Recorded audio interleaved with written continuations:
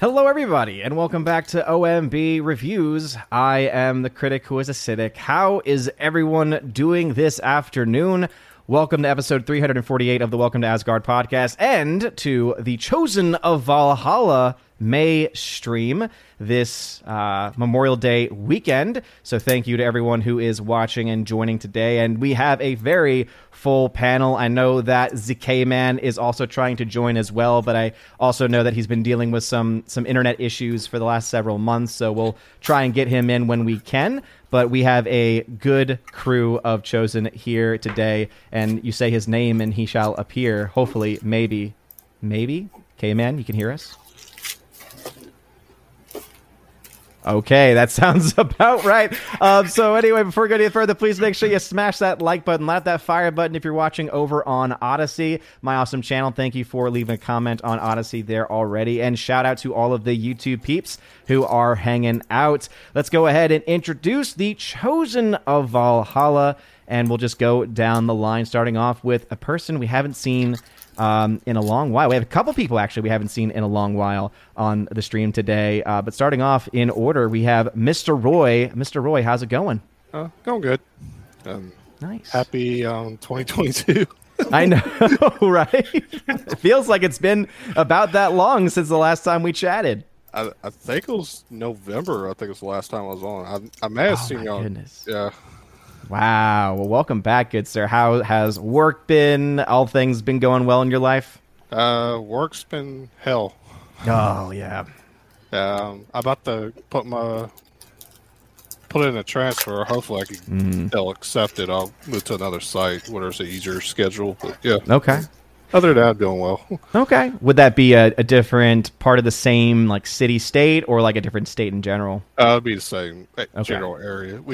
This company works in several different refineries across Southeast Texas, so there's plenty of opportunities to work in other places.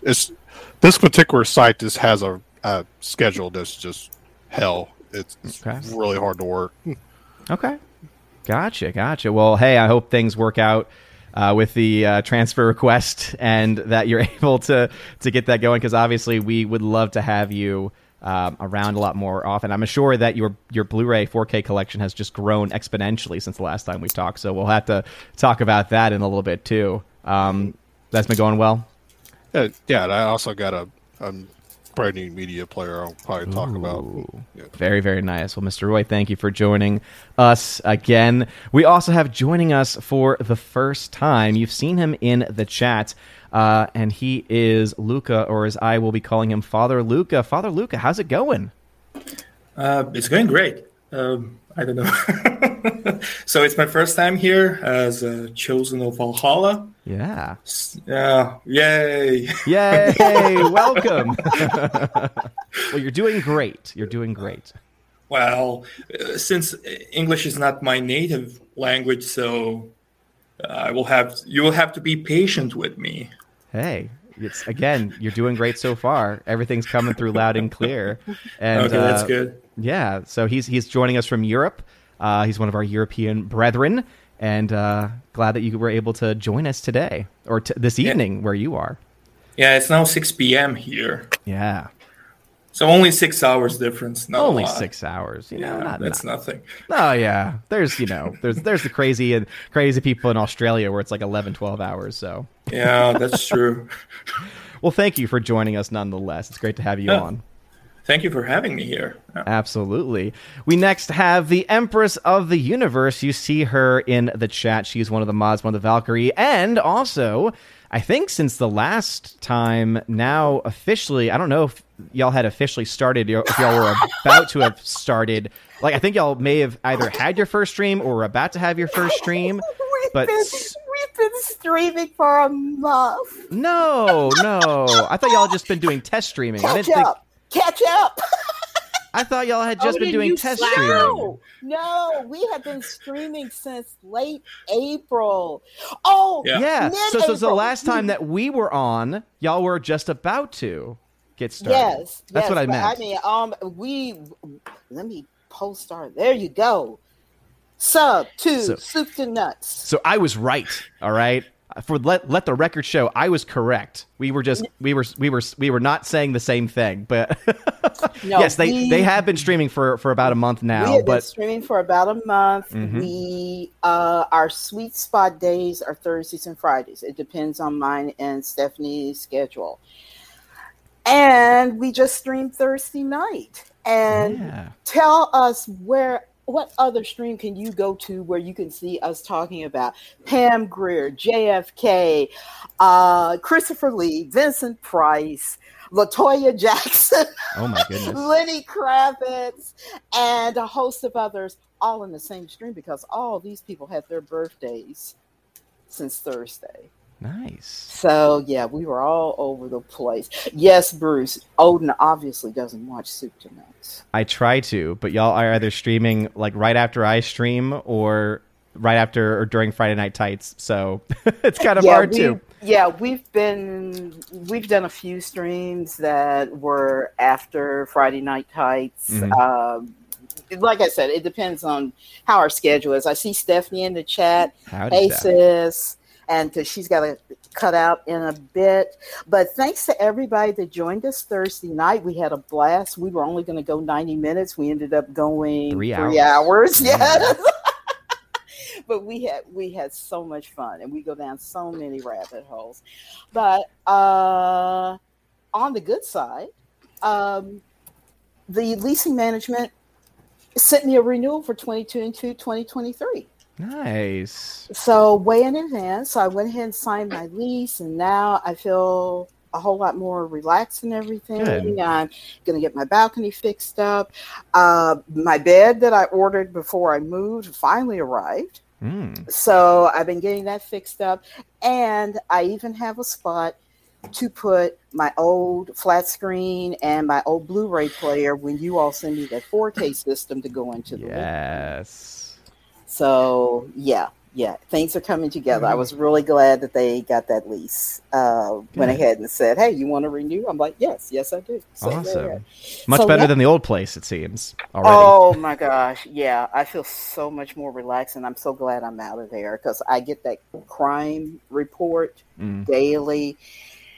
It doesn't look good over there. I think God got me out at the right time. Good. So... Well, glad things are going well. And yes, Soup to Nuts is a hot hit, especially amongst the Asgardian community. So thank you all for supporting her and supporting Soup to Nuts. And supporting Stephanie B as well. Absolutely. I couldn't do it without her. Absolutely. And shout out to Stephanie B, who is in the chat. We also have joining us, again, also has been a while, but she is wonderful, beautiful, and amazing, and a very talented artist to boot. And that is Rosetta Allen. Rosetta, how's it going? I'm alive. I mean, this last few months, oh my gosh. And with me, how much crap would be going on and I'd still find a way in here. So you know what it's been like if I haven't been here since, February was the first month I missed, and I've been here the last few months. That's not me, But it's been crazy, and I've kind of filled people in a little bit. February, right on the 2nd of the month, I had the muscular issues flare really badly, and it tore my calf muscle in 5 places on one leg. Beginning of last month, we actually lost my father, so I've been with Mom and helping out with that, and it kind of perfect stormed with too many other things happening with me, and I ended up about 4 or 5 days before the funeral collapsing and ended up on an oxygen tank for 6 weeks. So, my goodness. Other than that, the fact that my car has been in a shop 900 miles away from me, there you go. Yeah. Well, you're here, and it sounds like you've been getting some good bonding time with your mom. Yeah, it's trying to help each other through things and stuff, and selling, and everything I can get, and taking little bits of donations and stuff for things, and because every little bit helps her, because you're talking to a disabled widow here and stuff. So it's just been crazy. And I think my mom decided I was nuts when I was sitting there on an oxygen tank making and selling stuff to try to help pay for the funeral. Oh my goodness. Well, you know that we've been praying for you, and We know that that's what's so amazing about our community is that we put the request out there, and people come out and come out of the woodwork to help, whether it's through donations, whether it's through just offering up time and prayer. So thank you for taking the time to be here. And I know it's been a rough last few months, but you're here, and you are doing well. So I just wanted you to know that, and thank you again for being here. Thank you. Absolutely. And I also, so thank everyone for the Chosen for being here. We'll go through once again just to see how everyone is, what everyone's been up to as far as, things that they've been watching or anything else that they want to talk about, because it is the Chosen stream, which means that I won't be able to spend as much time in the chat, but I do appreciate all of the people who are hanging out in the chat. We got In Disguise in the chat. We got Bruce in the chat. Sage of Rokaseka in the chat as well, popping in to say hello. He's got a baptism to go to. Hey, God bless you, good sir. And yeah, happy Ascension Tide to you as well, and a restful Memorial Day weekend. Thank you. Great Wuda, what's going on? Thank you again. Hound 3000 is in the chat. We, of course, also got Laura, the Modern Major General of the channel, in the chat. Says that she won't be able to jump in today, but she'll be chatting, so thank you for doing that. Brian Barth was in the chat earlier as well. We also got ZK Man hanging out in the chat. Sounds like the internet is not working very well. So sadly, looks like K-Man will not be able to join today. But hey, if you find signal at any point, K-Man, you just jump right in. Let's see. Matthew Highland, what is going on? How's it going? And I want to say Gary Banjo Sandwich Worthington. Saw your name in there. Let's see. Lucas hanging out in the chat as well. All right. So before we go through down the line once again, seeing what people have been watching, what people have been going through, I wanted to share just my own story. So I was late, and as you all know, I try not to be late. It's something that I try my very best and pride myself on being on time almost all of the time. But it somehow, some way, always tends to be on these Chosen streams where things just randomly happen to me, whether it's doing yard work and the machines just stop working or they just take a lot longer than expected. Today, I was weed eating front, and I unfortunately was using a newer one that I hadn't been using previously.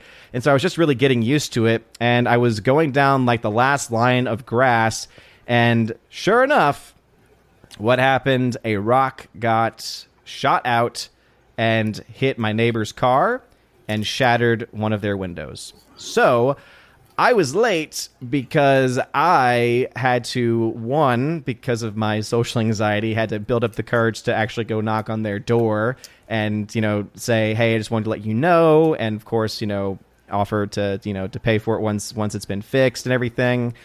So I had to do that. And then, of course, I just felt like I needed to clear the glass out of the street. And so I was late mostly because of that, because it took a while to try and get as much of the glass out of the street as possible. Luckily, most of it was right around the car and not in the actual street. But unfortunately, because there was that, big pop, it did shoot glass in a lot of different directions. And so I think there's a little pieces that I wasn't able, unfortunately, to get. So hopefully I got enough of the glass so that no one's getting a flat or anything. But yeah, that's my story. That's why I was late today. So thank y'all for understanding, for being late. Abu Nas coming in hot with a $10 super chat. Abu Nas says, been a hot minute, but passing through to show love. One of the coolest dudes on the tube. Much love, Odin. Keep grinding and shining. Much love to your panel too, Sai. It's hard being a Star Wars fan out here. Well, amen to you, Abu Nas. Thank you for stopping by, good sir. Thank you for the super chat. And it is very, very difficult to be a Star Wars fan. And it has been. Since I can't type right now, hi, Abu. One of the sweethearts that's been supportive of me for almost 3 years now. Love Abu Gotta Nas. say hi to him. Obviously, yes. Thank you very much for being here, Abu Nas. You're awesome. All right, let's go down the line and let's talk to some people. And let's see. I know that, Tina and Luca are on a time, and then Mr. Roy can stay for most of it. So yeah, that'll be our order. If and obviously, I think Matt's supposed to jump in a little bit later. So we'll go ahead and just get started with. Let's get started with Tina. So Tina, what have you been watching? What are things that you want to talk about? Oh, is she not ready? Tina.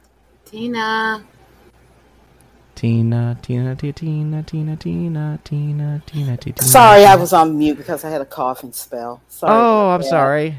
It's the weather here. K-Man, that blows. I was just reading his comments. Sorry. Yeah, I've been doing okay. I only saw 6 movies this time, but tomorrow, and for any of you all that are interested, go to fathomevents.com and see what is playing near you. I'm going to see Smokey and the Bandit, the 45th anniversary, tomorrow. Nice. So that'll be cool because I haven't seen the movie in years and I have never seen it on a big screen. But that's with Burt Reynolds, Jackie Gleason, and Sally Field. But it's a great movie and it'll just be a fun time. So I know on one of our Soup to Nuts, we gave out the link to Fathom Events because and then a lot of people went into it and were like, oh, there's going to be some great movies playing near me. Star Trek II, The Wrath of Khan, I already got my tickets. That's not until September, but it was already selling out. To Kill a Mockingbird is this fall. It's a Wonderful Life they're going to have for Christmas time. Let's see what else. Whatever Happened to Baby Jane is this summer. I think it's the 60th anniversary. I can't remember the rest of them, but yeah, go into their system, put in your zip code, and they'll tell you the theater near you where you possibly can find one of them. And the tickets cost a little bit more, but yeah, it's fantastic. That's great. I can't wait to see Smokey and the Bandit. 3 weeks ago, I went to a Fathom event. The Metropolitan Opera was doing Live from the Met, and they did Puccini's Turandot. So that was great because that is one of my favorite operas. And it's set in a mythical fantasy Chinese empire. And it's about a princess who has 3 riddles. And when her suitors come, if you can't answer the 3 riddles, she has you beheaded. And there is a reason behind all of this. So when our tenor shows up and decides he's going to challenge her to this, that's where it all plays in. And some of Puccini's beautiful music, and I've been humming music from it for like the last 2 or 3 weeks or so. So that was fun. The soprano who played Turandot is from the Ukraine. The tenor is from South Korea. The bass baritone who played his father is Italian, and he's been with the Met for like 40 years, I think he said. And the mezzo-soprano was from Albania. So it was kind of, they had people from everywhere in it. So it was a really good performance. I enjoyed it, and it was nice seeing it the way you would see it if you were sitting in the audience at the actual Met. And the only thing I hated was like, I'm thinking, okay, we're not wearing masks at Cinemark, but everybody at the Met is wearing masks. So New York, there you go. So anyway, one of the benefits of watching it in a theater, right, is yes, you don't have to worry about that. Yeah, and they even showed behind the scenes, the scene changes between the acts. And to see those workers like putting everything into place as quickly as they do, they only have like 30 to 45 minute intermissions. And to see how quickly they work was, I thought it was very fascinating. The production designer said that a production of that size they have those big container that you see like on the ships and cargo ships. He said, for Turandot, they had, I think, 15 containers. And they keep all the containers for their productions out of JFK. And then they haul them in for the performances. The production was designed by director Franco Zeffirelli. But it was designed a long time ago because he's passed away. But he did several opera designs for the Met. So yeah, it was great, and I hadn't heard an opera in a long time, so it was very relaxing. So nice. So as far as movies, like I said, I only saw 6. One was a repeat showing. Some friends of mine were like, "Hey, we haven't seen The Northman." I was like, "Well, I've seen it, but I can see it again." So went to see The Northman again, and I knocked it up a half a star. Nice. So I was looking at that. I was like, "Oh, okay." Yeah, I was like 4.5. Oh, I knocked it up to 4.5. Yeah. Still enjoyed it. Saw, it was like what I didn't see the first time out. I saw caught the second time, and I can't wait for it to come out on Blu-ray and 4K so that I can rewatch it. Stephanie was like, Tina loves her opera. Tina does love her opera. We all enjoyed it as our little group. We had a blast. So nice. I was talking to my Uber driver last week when I was going to see Downton Abbey, and me and him got into a conversation. He's still very much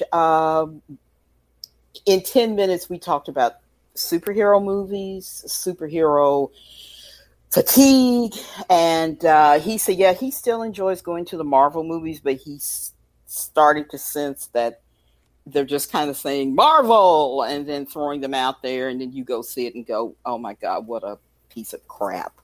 So we were discussing that, and that was with my Uber driver. Sometimes I get great Uber drivers.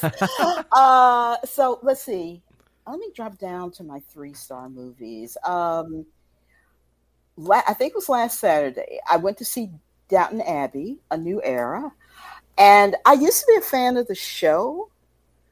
And after they killed off one of the characters, I kind of gave it up. But he was kind of a big deal. It was a big deal, yeah. And what's so funny is I really haven't seen him in a lot that's good, but he is beautiful when he narrates audiobooks. I can see that. Yes. He what's the one that I have? He did the Odyssey, Homer's Odyssey. Oh, okay. And which I need to re-listen to, but yeah, I was like, this is your thing. You should do this more often. And I think I want to say he has narrated Murder on the Orient Express. Oh, okay. And I think I own that. I'll have to look at my my Audible library. But anyway, Downton Abbey, you pretty much have to be a fan. See, I didn't see the first movie. Okay. Now I have to go find it. But you don't get cliff notes for this. When you go to see the movie, it drops you right back where they left off. So you already need to know the characters, the setting, what's been going on.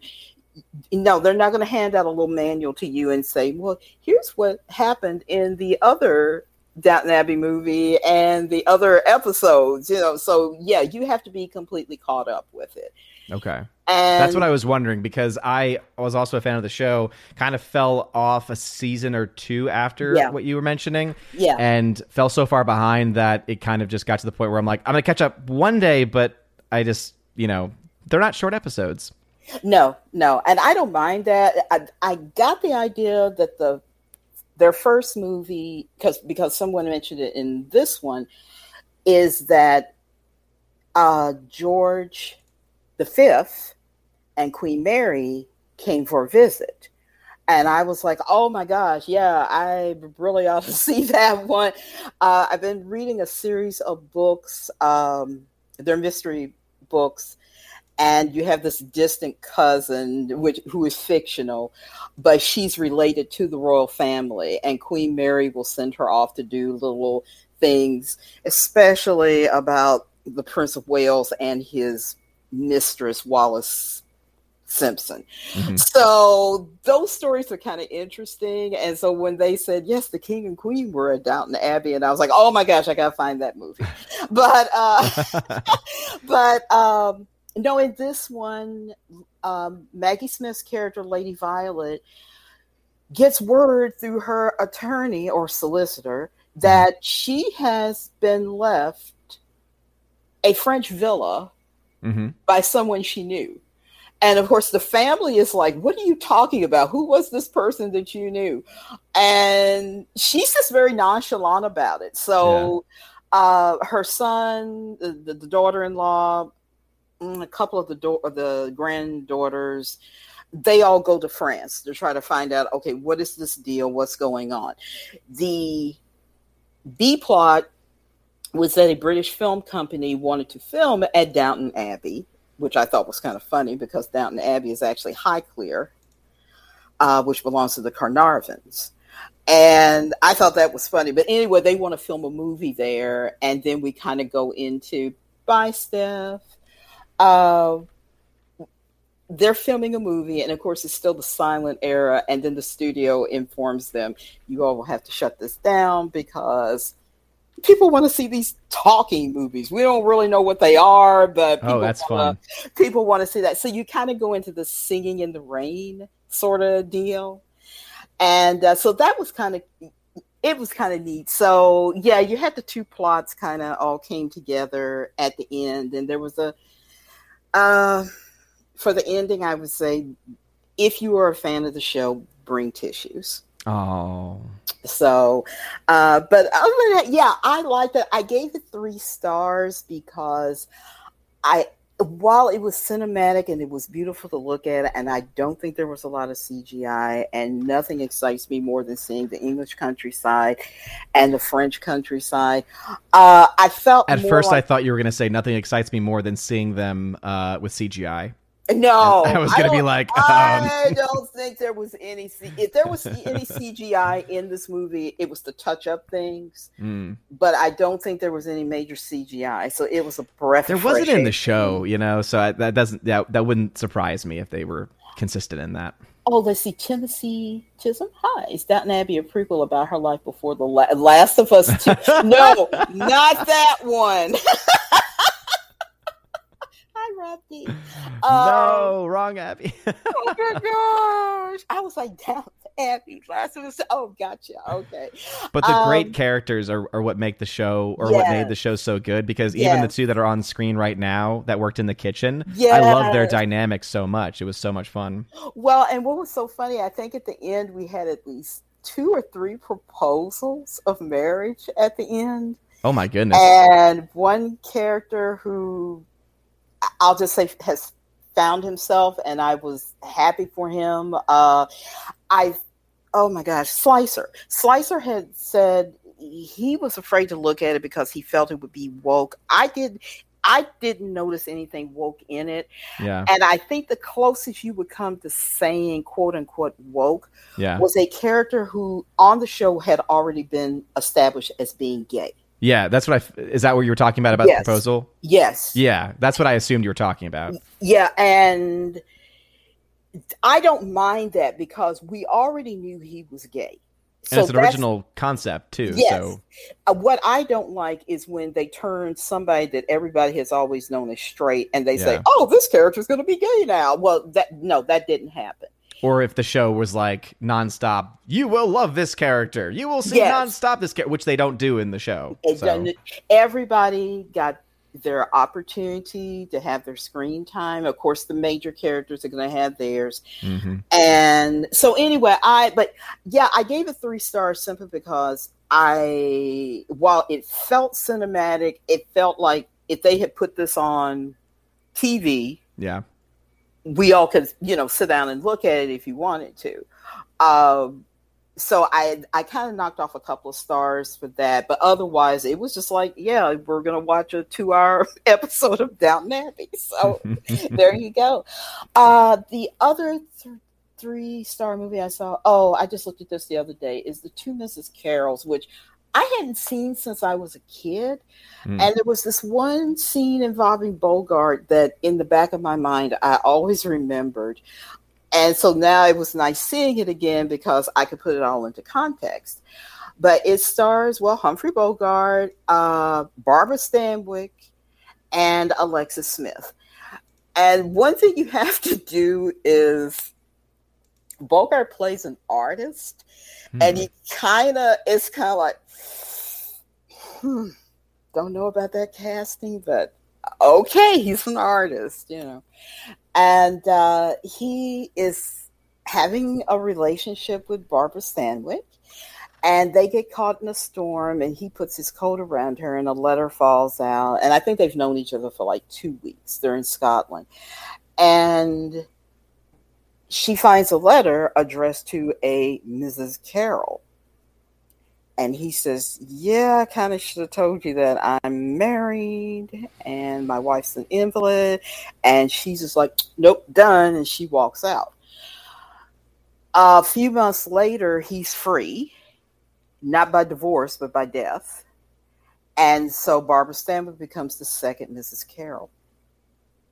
And Alexis Smith, who's a very fine actress, she kind of plays this cold-hearted woman that comes to visit them with her mom, and then you start to see that Bogart is now interested in her. So it's like, okay, well, what happened to the first Mrs. Carroll? Is something going to happen to the second Mrs. Carroll? And is there going to be a third Mrs. Carroll?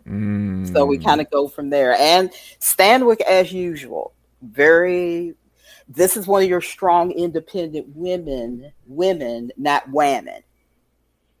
Because Barbara Stanwyck was a wonderful actress. Always had been. I saw some of her movies pre-code. And these idiots today, it's just like they forget this kind of stuff, that you had these kind of women before this slew of idiots today. They can't act their way out of a paper bag. So anyway, the child actress in this was quite good. I kept thinking I had seen her before. She had a very limited career. I think they said she made 10 movies. She plays Bogart's daughter, who's very precocious. She was in the classic Curse of the Cat People, which is a sequel to The Cat People. This is from the 1940s. And both of those are considered, I don't want to say horror classics, but I guess that was the genre for them. Her name was Ann Carter. But her career, she went swimming and got polio. And so by the time she had thankfully recovered from that, she was like, you know what? I think I want to be a teacher. So she got out of that. Val Lewton, I'll have to talk about some other time. But hey, so so anyway, she was quite good. She was on the level of a young Judy Garland, Liz Taylor, Roddy McDowall, one of those people, Dean Stockwell, all those people that when they were young, you could see they had potential. She just never acted when she grew up. So she was very good. Andrew Graham, there was a Cat People remake that was made, I think, back in the 80s with Natasha Kinski, but the original is considered the best. It was made by a director named Val Lewton, and that was from back in the 40s. But she was in Curse of the Cat People. She played the lonely little girl who starts seeing her dead mother. Oh, goodness.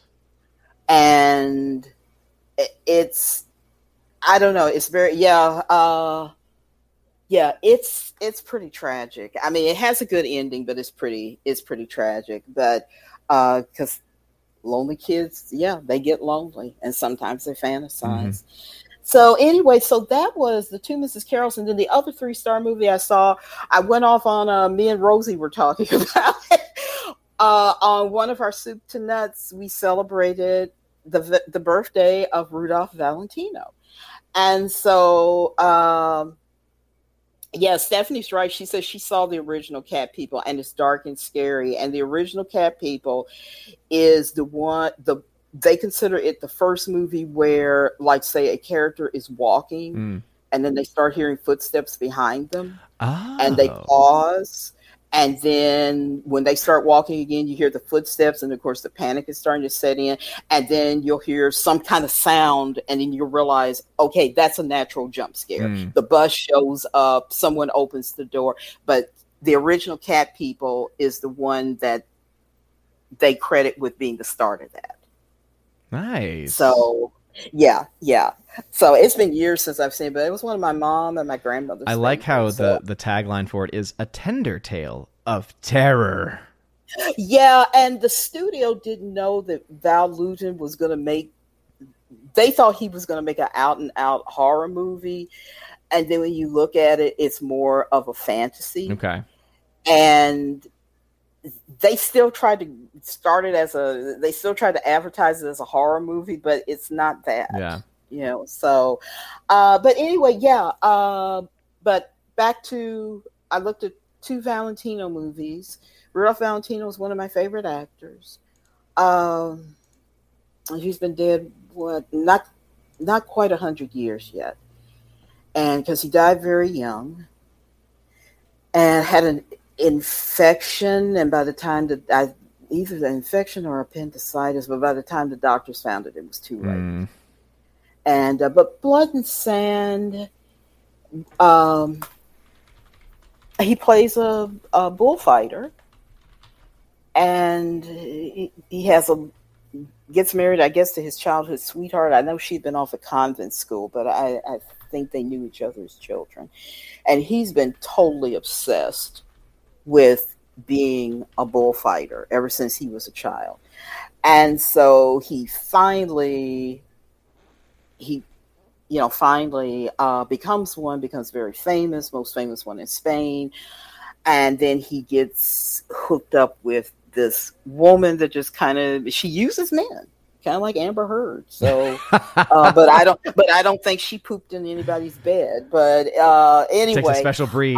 Takes a special breed. Play Tina. Well played, Tina. Yeah. So he gets involved with her, and that's just kind of where the story goes. So you kind of have to look at it to see if there's any kind of a happy ending, I guess. And then my 4-star movies, well, like I said, I upped The Northman 0.5 star. The other movie I saw from Valentino was the movie that made him a star, and that's The Four Horsemen of the Apocalypse. Nice. I finally set up I set up a spoiler review yesterday, because when I started reading back over it, I was like, yeah, this kind of spoils a little bit. But June Mathis, at the time, was considered one of the 3 most powerful women in Hollywood.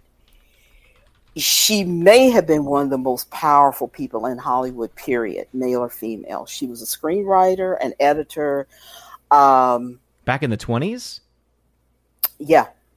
But women didn't have any strength back in the 20s until A Force Awakens, where what's her name showed up. As Ryan always tells me, back in the 50s, I mean, there's never been strong women until these little Zoomers came out. There's never anybody in our generation who, was like wrestlers or rock climbers or carpenters. Oh, wait, sorry. I was just listing myself there. But anyway.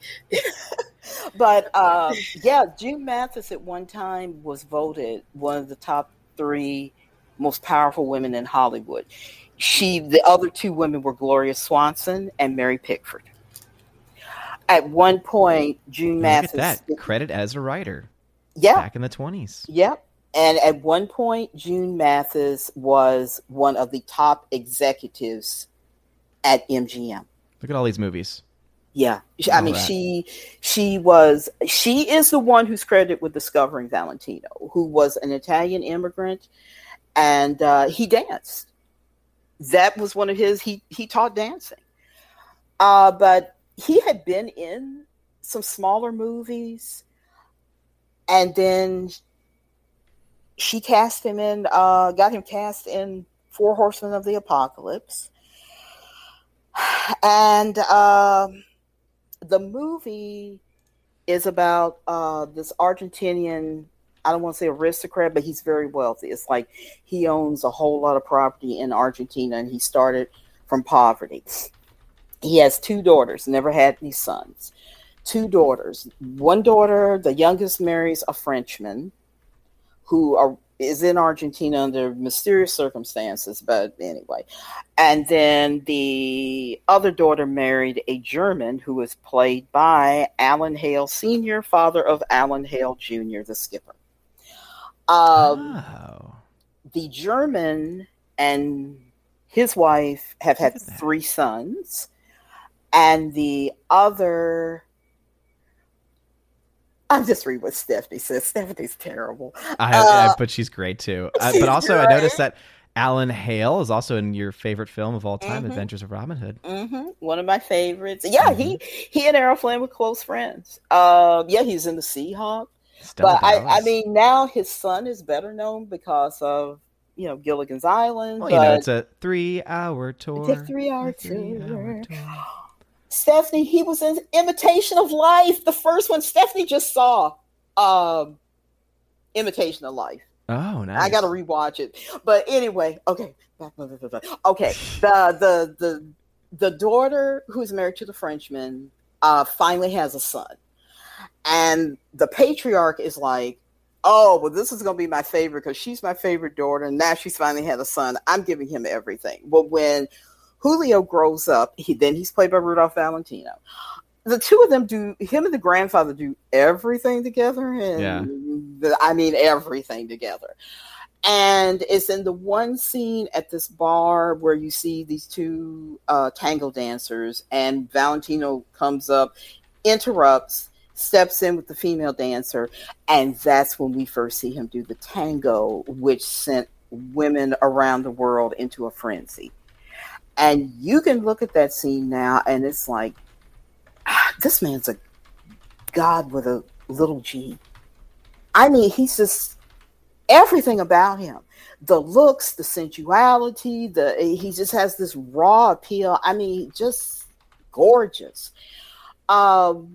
But the patriarch dies unexpectedly, and he doesn't leave Julio anything. He splits the estate between the 2 daughters, which means their husbands will have control because this is back in the day. And the German son-in-law decides, I'm moving the family back to Germany because I want my sons raised in the fatherland. The Frenchman, the reason why he came to Argentina is that he was a socialist draft dodger. And so he's still wanted, but he's like, okay, I want us to go back to France so that I can give my children everything. World War I breaks out at some point in the movie. Both families, we kind of follow each one of them. The German family, those sons are becoming very militaristic. In France, Julio, the Valentino character, is kind of a ne'er-do-well artist, falls in love with a young woman played by Alice Terry, who I think co-starred with him in another movie. They fall in love with each other, but she's engaged for an arranged marriage. And Julio's sister, she's just kind of like the toast of Paris, but the war breaks out, and there's a philosopher mystic who Valentino and I think it's his valet, they become friends with him, and he breaks out the Book of Revelations to show them that what was known then as the Great War and the war to end all wars, it wasn't called World War I then. He breaks open the Book of Revelations to show them the 4 horsemen of the apocalypse. And they are visualized in the movie, and it's very scary. And then the great beast also shows up and, of course, is devouring all of Europe because that's what's happening. It's an apocalypse. Europe had never seen anything like this before. They had fought each other, but not on this kind of level. This is brand new warfare. And, of course, both families end up getting involved in it, of course. And sacrifices are made. I would say bring tissues. It's just, it's a great movie. It's a very powerful movie. I know it's a silent movie, but the acting is not exaggerated. Rex Ingram, who directed it, he did a masterful job. He was jealous that Valentino was getting all the attention, but it's like, dude, this is Valentino. Nobody had ever seen him before, and now he shows up on the screen, and boom, the whole world loves him. Yeah. So Ingram went on to make other movies, but that's Four Horsemen of the Apocalypse, and there's a remake. There's a remake from the early '60s with Glenn Ford, who probably was too old at that point to be playing Julio. And what's so funny is Four Horsemen of the Apocalypse was the top box office hit of that year and really put MGM in the green or in the black.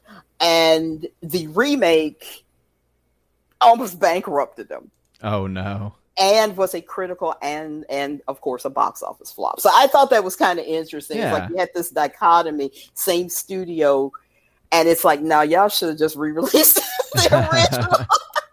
But I saw that, and we did discuss this on the Thursday show. Ray Liotta passed on Thursday. Yeah. And so we talked about him on Soup to Nuts for a little bit, and I rewatched Goodfellas. Oh, it's if you're gonna honor Ray Liotta, that's the film. That's the film obviously to go with. Yeah. All my life, I wanted to be a gangster. Yes.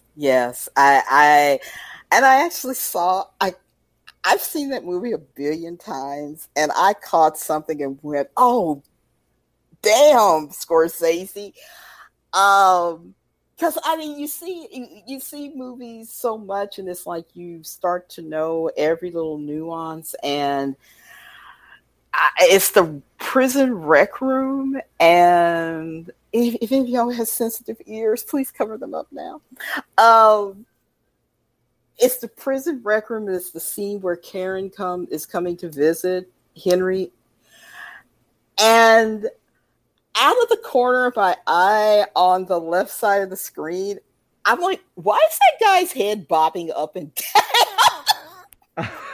Oh, no. And then I realized he was on his knees in front of another man. I went, oh no. Crap. I had never seen that before. It's been a while since I've seen Goodfellas, but I don't ever remember that in a scene. It was like my eyes... the camera's just kind of panning horizontally. Is it out of focus in the background? No, it was up front. It was up front. That was the reason why I was like, why is his head bobbing? Oh my goodness. Because there was one, did you ever, I don't know why this is where my mind went, but have you ever seen, I think it's Magic Mike, the first one? I've never seen any of them. Okay, gotcha. Well, yeah, I have. Yeah, you can judge away. But anyway, in the films are actually well made because, what's his name? Is the writer director. Very, very talented guy. He made a film with an iPhone that I really liked. Oh, okay. That one was called Unsane, and I actually really liked that one. But I'm blanking out on his name. I'm sure someone's gonna help me out in the chat. But anyway, in that movie, there is a scene where there's a shot that's in focus, and you only ever see this out of focus. That's why I was asking about whether or not that's what you saw was in focus or not, because what you realize if you're paying attention is that the thing that's out of focus that you're watching and never comes into focus is someone using if you've ever seen Austin Powers, you know that at one point he has a Swedish maid enlarger. So basically someone is pumping and literally and you don't see it because again the center of the screen is on an actor and the focus is on them, and then all of a sudden if you just pay attention and you look, you're like, wait a minute, what's this blurry thing that's like in like the corner of the screen, and you're just like, oh my goodness, someone is pumping. And that's just what your what your thing made me think of, because I was like, oh man, but yours sounded like it was actually a lot more oh yeah, but I mean it happens. It's not like the camera lingered on them. The camera is like panning people in the room, but I don't know why my eyes just suddenly, I went, what, wait, and I did wind it back, but it was after it starts hitting your brain, you're like, oh wow, Marty, jeez, wow. So yeah, but it was Steven Soderbergh. That was who I was. Oh, Steven Soderbergh. Oh, okay, yeah. But yeah, it was so nice seeing it again. And I've watched a lot of other YouTubers that do analysis of like gangster movies and other movies. And there was one YouTuber, I forgot the name of his channel. He had asked the question, did we all think that De Niro's character, Jimmy, if he was going to kill Lorraine Bracco? And he kind of went through the movie because a few people were like, no, I don't think he was. I think he, was really going to give her the dresses and stuff. But when you look at the scene, you can see what this YouTuber was pointing out. And I mean, to me, it's fairly obvious Jimmy was going to have her whacked.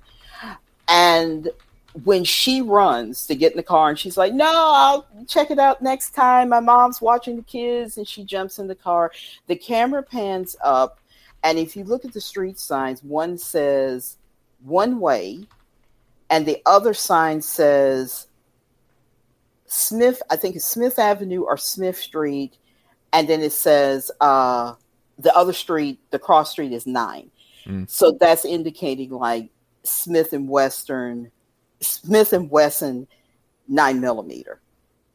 So that's almost like Scorsese is hinting at, this was what was going to happen to Karen if she had gone in there. So it's cool. It was great going back to watch Goodfellas. Yeah. I'm sorry I was watching it because of, Ray Liotta passing like that. But and it's always been a 5-star. I have no issues with it. It's close to being movie perfection. So anyway, but that was it. Nice. For me. Yeah. And definitely one of his best movies, arguably, for sure. I think absolutely that and Taxi Driver are normally in the top discussion. Yeah, and I don't know if Laura's still in the chat, but I got Laura to look at Age of Innocence, and which is not what people think of when they think of Scorsese. They're automatically going to say, well, you mean his gangster movies? And no, this is not really a gangster. Age of Innocence is not a gangster movie. And I know he did, I can't remember who's in it, but it's about the Last King of Comedy? No, it's the one with Silence. Not Silence. This is another one that he did earlier. I think Jeremy Irons is in it. No, he didn't do The Mission. Oh, he didn't do The Mission? I don't think he did. Okay. I could be wrong on that. I'll look that up. That's the one I'm thinking of, but because I love that film. Yeah, Roland Joffe did that one. That name sounds familiar, but I don't know him. Okay, yeah, Bryant said, it's Roland Joffe. Okay. Yeah. Well, and let's see. Felt like Robert Bolt. It definitely could have been. No, the one, because the religious, he did 2 religious themed films. De Niro's in it, so that's the reason why I was thinking about it. Okay. Yeah, because Silence is the one where he does, this is interesting because Catholics are kind of torn on this one because of the way that it portrays the faith, but I love it. I fell asleep in theaters the first time I saw it, to be honest. But when I woke up, I was just I was loving everything I was watching, but I just didn't plan to watch it. It was a late at night showing, and it's a long movie. It's almost like 3 hours. It's about 161 minutes. Okay. And but oh my goodness, it was powerful. Last Temptation of Christ. Brian Barth said that would be another one he did. Okay, yeah. Which is another controversial Catholic film. Yeah, because at one point, some bishops, I think, were had actually shut it down, didn't allow people to watch that. Yeah, Brian asked me and Stephanie about it on, I think, one of our early episodes of Soup to Nuts. So we said, well, we don't usually talk religion, but we'll get into that because we're talking about a movie. My mother saw it. Yeah. I refused to see it. She told me what was going on in it. But I mean, I was telling Brian, with Last Temptation of Christ, and I'm sure Willem Dafoe was just fine, my issue is Jesus was not going to be hanging on the cross thinking about, well, if I had made another, now I'm regretting my life choices here. I'm like, nope, he already knew why he was on earth. He had already gone through all that pain in Gethsemane. He had prayed for his Father to remove that cup from him. This was it. He's not going to be sitting up there thinking about lusting about Mary Magdalene or whatever it was. But yeah, my mother saw it. She had mixed opinions on it. I just said, I'm going to flat out, I'm not going to watch it. So it could be a perfectly fine movie. If you go into it knowing that it's religious fiction, then it's a lot more, because it's important to do that because there are so many things that are changed. Like the relationship between him and Judas is very different, for instance, amongst the other things too. But going into it, going like, okay, this is again not scriptural. This is just, again, it's religious fiction. But then also too, focusing on how this is looking into more of the humanity of Christ versus his divinity. Right. That is where I appreciate this one personally. Okay. So I actually like this film a lot. Again, I don't think anyone who, like, if there was someone that I knew who was maybe struggling in their faith, I wouldn't want them to watch it, because I think that it could lead them down a path that would, be, that was something my mother said. Mm-hmm. She was like, because both of us strong in our faith, and my mother said, I would not show this to someone who was just becoming a Christian or is wobbly in their faith, because this would throw them off so much. Yeah. So, but anyway, so yeah, that's the only movies that I saw, and I think I'm going to go ahead and cut out. Okay. And I'm going to post the link to Soup to Nuts in the chat again. Please join us. Stephanie and I haven't decided on whether we'll do it Thursday night or Friday night, but next week, we will post an announcement in the next couple of days to let you all know. We always let everybody know in plenty of time. So I thank you so much for having me on. The rest of you have a great rest of your day, and I'm going to jump out of here, and bye-bye. I will just say, please join us at Soup to Nuts, where there is, Stephanie B knows this, where there is no politics, no religion, and now no box office numbers. So see ya. Bye. Bye. Bye-bye. Wow. Bye. I just take that personally. I feel like that was directed at me. I think it was too.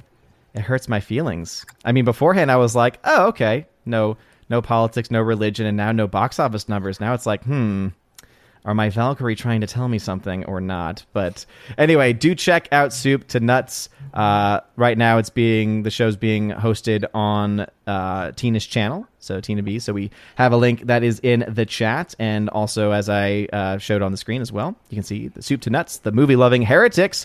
Stephanie B is going to jet as well. So Stephanie B, thanks for modding today. I do appreciate it. And Tina B, thanks for being here as well. And yeah, blessed Memorial Day. Yes. Blessed Memorial Day. And yeah, I hope everyone is planning to do some barbecue of some sort. No, Hunky Chunky, that's what I would have said to Odin if I was aimed at him. Oh, wow. Yes, this would be true. That if they add that in, where we don't talk about 80s films or where we do talk about 80s films, because then Odin wouldn't be here because he doesn't know anything about 80s movies or something like that. You're not very good at it. No, I'm not very good at watching the 80s films. You're not very good at the whole skill of ball busting and insulting. No, I'm not. You're right, and I'm actually proud of that. So, but I'm proud of the fact that I'm good at teasing my friends. Yeah. Well, again, I think you can be proud of your gift, and I can be proud of mine. So, but anyway, thank you everyone for all of your gift comments. Avoiding 80s movies. I don't avoid them. It's just that I just have happened to not be able to do so. I had to after the setup from Hunky Chunky. I'm sorry. Yes. No. I plan to blame the monkey. Yes, always blame the monkey. I plan to remedy that to some extent as best as I can this summer. But we'll have to wait and see. So anyway, let's go on to our next. So let's see. I know Luca's on a time frame. So Luca, first time participant of the Chosen of Valhalla stream. Is there anything that you want to talk about, Luca? So, actually, 3 movies and a book, if it is possible. Absolutely. Yeah. So, more or less, what I'm doing now is doing my Diplomarbeit, as the Germans call it, more or less equivalent to a master's thesis on Father Garrigou-Lagrange, actually. Yes. So, his theological profile and doing some writing, also writing articles on philosophy, theology, cultural criticism. There's a website we have, so a group of friends. So that's more or less the let's say how my well, not only day but my projects. So look like. Nice. Is there a book from that you were gonna talk about or recommend? Yes, actually, from Josef Pieper, Leisure: The Basis of Culture. It's a great book. So, so I can begin with that and then move to the movies, because I like the book. I think I've read it a couple of times already, and really, it's something I would say very important for this day and age, because we're all moving around and without, let's say, without inner peace. So we are all busy, restless, on social media all the time, and forget about the stillness and effortlessness. Let's say the uselessness of to use the time for something that's not useful. Mm-hmm. So, in that sense, so to have a, let's say, a passive, a contemplative stance towards reality. Mm-hmm. And that means watching a field of flowers, walking through the woods, watching the starry night, reading a book, or having a beer while gazing at the beauty of creation, so at the reality, praying, philosophizing, and theologizing. So, and celebrating liturgy. So it's, in that sense, I would say his book really points that out, how important it is to be still, as the psalm says it, and know that I am God, as the psalm says it. So in that sense, I would say I really recommend to anyone that really wants to get to more, in a more profound and a deeper way, to understand the importance of leisure. So true leisure, not using time to be busy or for something, but really to just look at reality. So that's the addition. So also the Ignatius Press. It's a good. So it's a very, very good book. It's short, especially I would recommend, especially there are 2 essays. I would especially recommend the first one. So. Mm-hmm. Yeah, this is actually one because I got and I've talked about this on the channel before, but I have a master's in theological studies, and so one of the books that we read through during that time was this one from Pieper. So I love this book because it is something that is, again, even if I think you might come from like a non-Catholic perspective, I think he's taking it from a much more philosophical background, which I think has much more broad strokes, basically, versus if he was taking it from a purely theological one. And I think it's so important for us to understand that leisure is a good thing, but we also have to understand what leisure actually is, right? What proper leisure actually is. And so I think that your breakdown was very good with that. But so that's basically, so for the book recommendation. So I reread the book every now and then. So because it's really a gem. It's really a gem. So, and it's neat. I need to go back to it for sure. Yeah. Every time I read it, I learn something new. So about the 3 movies, the first one I would like to talk about is the one that also Laura saw, is Ex Machina. Yeah. The 2015 movie. So I don't know how much I can say regarding spoilers. Well, my rule typically is that if a movie's been out for a long time, as this film, again, it's been out now for 7 years, then you can talk about as much as you want, but I will just that people know. I'll put the little spoilers tag up. So talk about whatever you want. So basically, if for those of you who have seen the movie, you know it, but who have not, so there's this programmer. His name is Caleb, and he works at this company. And the I would say the president of the company, the CEO of the company, Nathan, who is so Caleb is played by Domhnall Gleeson, the one that was in Star Wars. Both were in Star Wars, actually. Yeah, and also Oscar Isaac. Yeah, he was also. And Nathan the CEO wants him to prove. So he's designing this new AI, and he wants to prove that. And this AI is called Ava. And he wants to prove him to test if she's really capable of thought and consciousness, despite knowing that she's artificial. So she's an AI. Can she prove that, let's say, that she's a person? And then he does that, and slowly Caleb falls in love, begins to fall in love with Ava, and he decides to help her escape.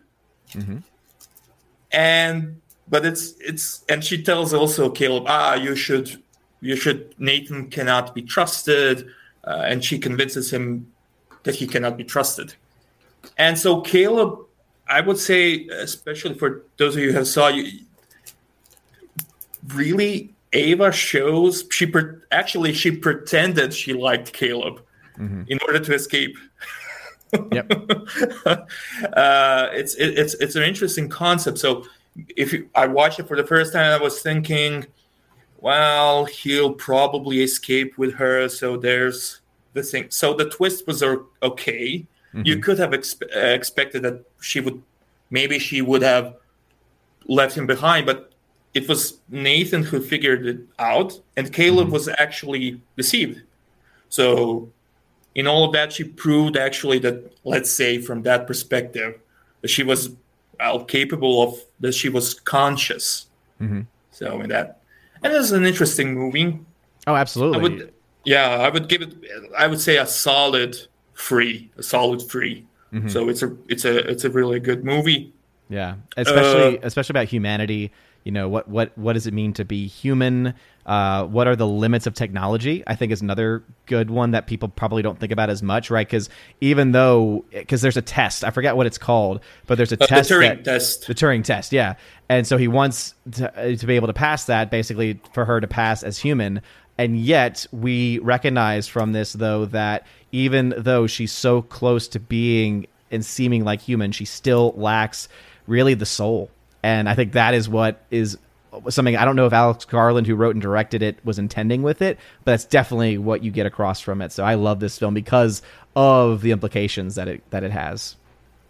Yeah, so it's solidly made, and really, when you get the 3 of them, when they're being alone, it really so that the dynamic between the Caleb and Nathan is really good. And also, especially when and that's what as you said it, when Ava begins to, she already has a face. So, but when she actually puts on a hair and the dress, and you can really, and one can sympathize actually with Caleb in the sense that he is convinced now that she's actually a person, because from the outside, he can see the arms and leg. There's a difference there. But when you look at the face and the hair, she seems human, and she acts like a human, and she also shows interest toward him and everything. So I like the movie. So it's really It's fascinating. Really interesting. Yeah. Mm-hmm. I'm sad that Alex Garland has not done much since then, as far as because he did Annihilation, which I would not recommend for anyone. It's just, and then of course Men is the newest one he's made, which from what I hear is just very just woke. It's like men are bad, and so men are evil. And then this movie Annihilation, I don't know if anyone's seen it, but it's just a cluster, is a polite way of putting it. So, but anyway, so what was the other films you watched? So the second one was the same one that Tina saw, Goodfellas. Oh, okay. So in honor of Ray Liotta, when I heard that he passed away, so I just said, okay, I'll rewatch the movie, and it was really so. I would say. There's two similar movies, so Goodfellas and Casino. Mm-hmm. Well, I think all people like Goodfellas more than Casino. Yeah. So the first thing, and the second thing, I really enjoyed to see Robert De Niro acting, and not doing what he's doing the last 15 years, not acting. So and it's really a joy to see him. That he can act. I know, right? Sometimes you forget that at one point he was a really good actor, and unfortunately he's just taken so many really bad, so many bad decisions. What's the comedy series he's doing with was it with Ben Stiller? Yes. It was the what was it called? The Father? No. It wasn't Welcome to the Family. It was something, but it was terrible. Yeah. I mean, he's terrible there. You can see that he's just being there. He's not acting anymore. So he's just there. Meet the Fockers. Meet the Parents. That was the sequel. Was Meet the Fockers. So yeah. So he was just there. So that was his, and. There are also several other films that he did in later in his career. I didn't see The Irishman, so I cannot say if he was any good in that movie. Also not. Yeah, it was one of those ones where it was like a shadow of your former self, because it could have been that, like it could have been a return to form, but unfortunately the film just had a lot of issues. Yeah. So what I liked on. So, and also Scorsese's mom is is great in Goodfellas. And what I like, especially for this time, I read an article that a friend wrote on the topic, and one of the things he pointed out, and really liked it, was the topic of the banality of evil, or one could say the unbearable lightness of evil. So it's interesting to watch in the movie. So how these guys are especially Tommy. So pathological, completely, no empathy, no sympathy for others. Taking time bombs, shooting other people, beating them up, even killing them, and for no good reason. And it's interesting. So one is mocking him, and then he shoots him or kills him at the end.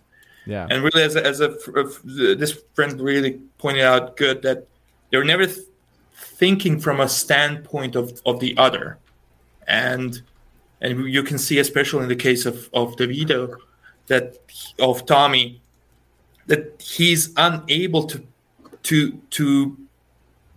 sympathize, to empathize. Mm-hmm. And he has no remorse. They don't feel remorse, especially in his case, that is obvious.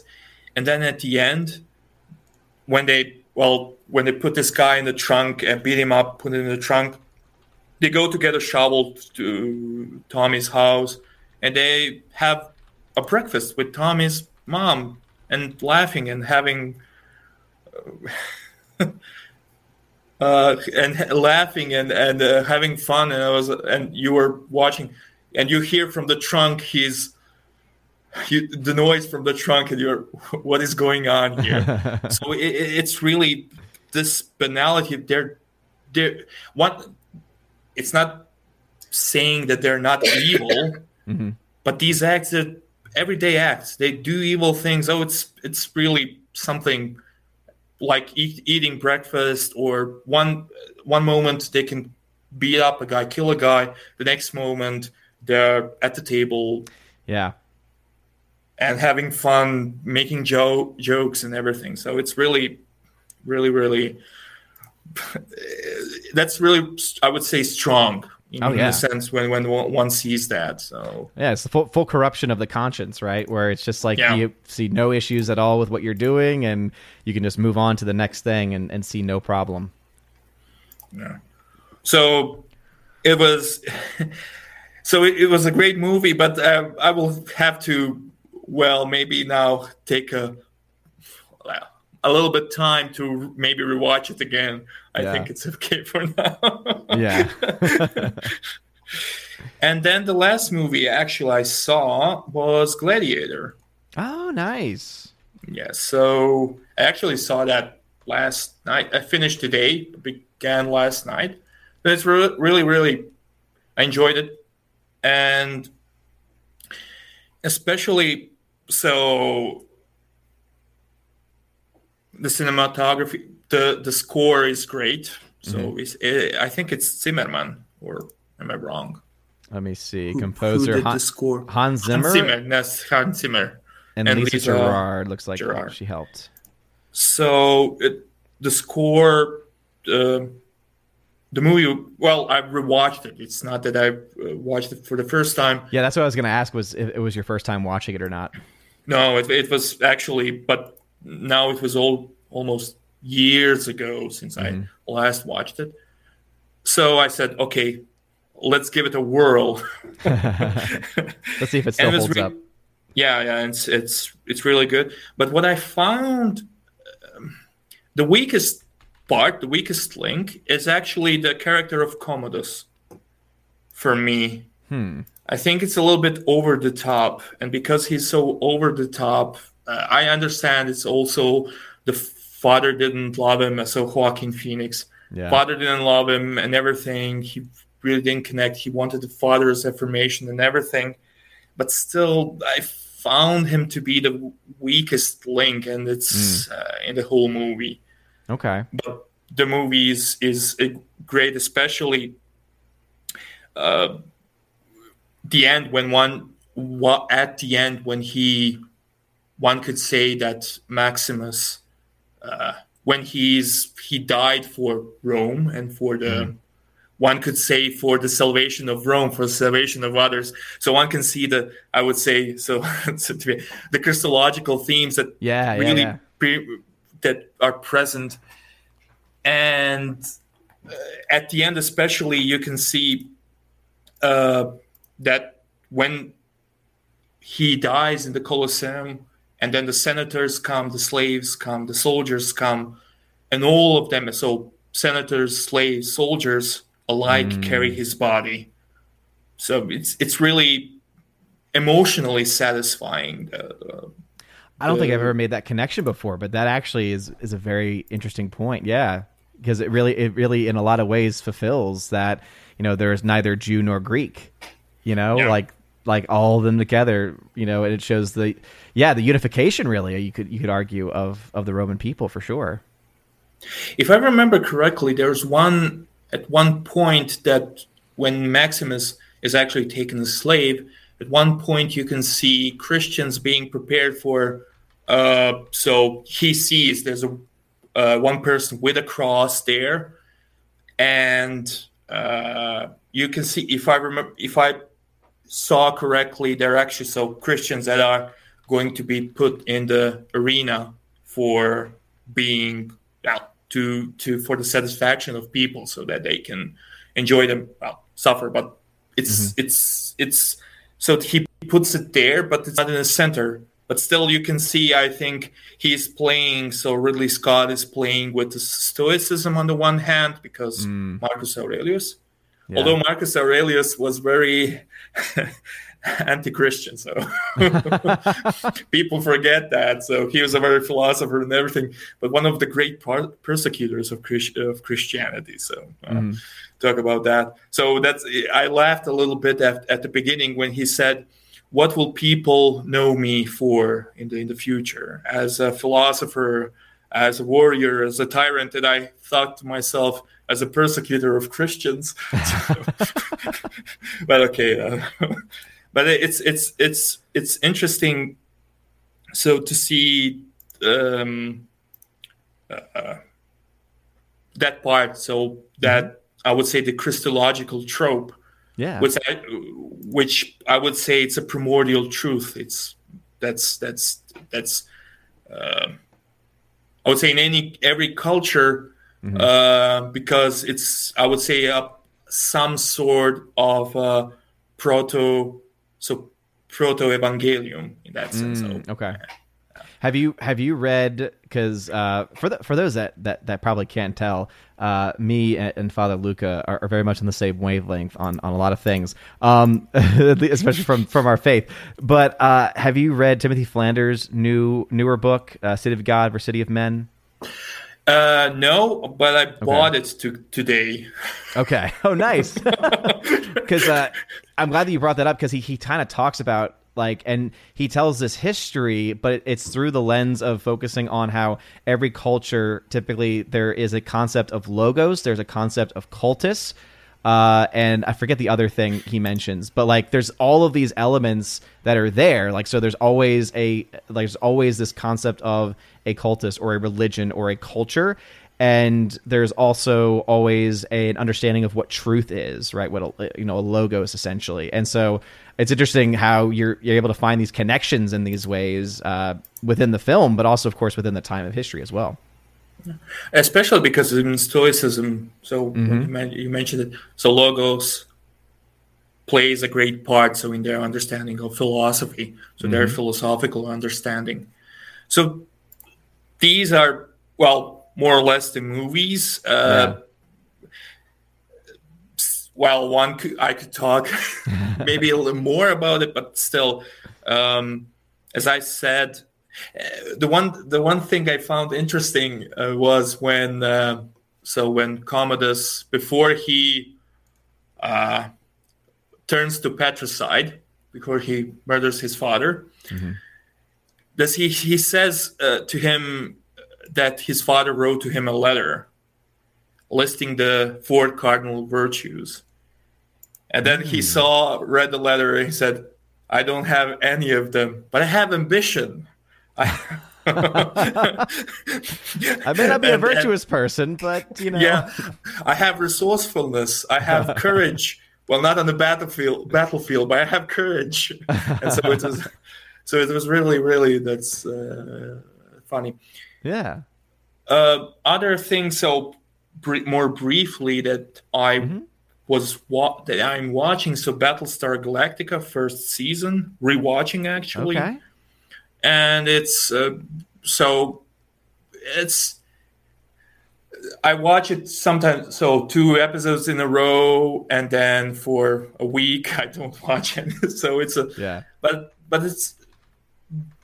it's a good series, and it's something. Especially, I think one time the Critical Drinker discussed it with somebody, Battlestar Galactica, the new one. So Laura, the new one. Yeah, so I was wondering, the 2003, 2007? The 2003, so 2003 version. So this one. What I found interesting is, so especially in connection with, so one of the executive producers is, I don't know who was, I think it was Ronald Moore. He was working on Voyager. If I remember correctly, it was him who was working on Voyager. And Voyager should have been what Battlestar Galactica became, in a sense, a survival.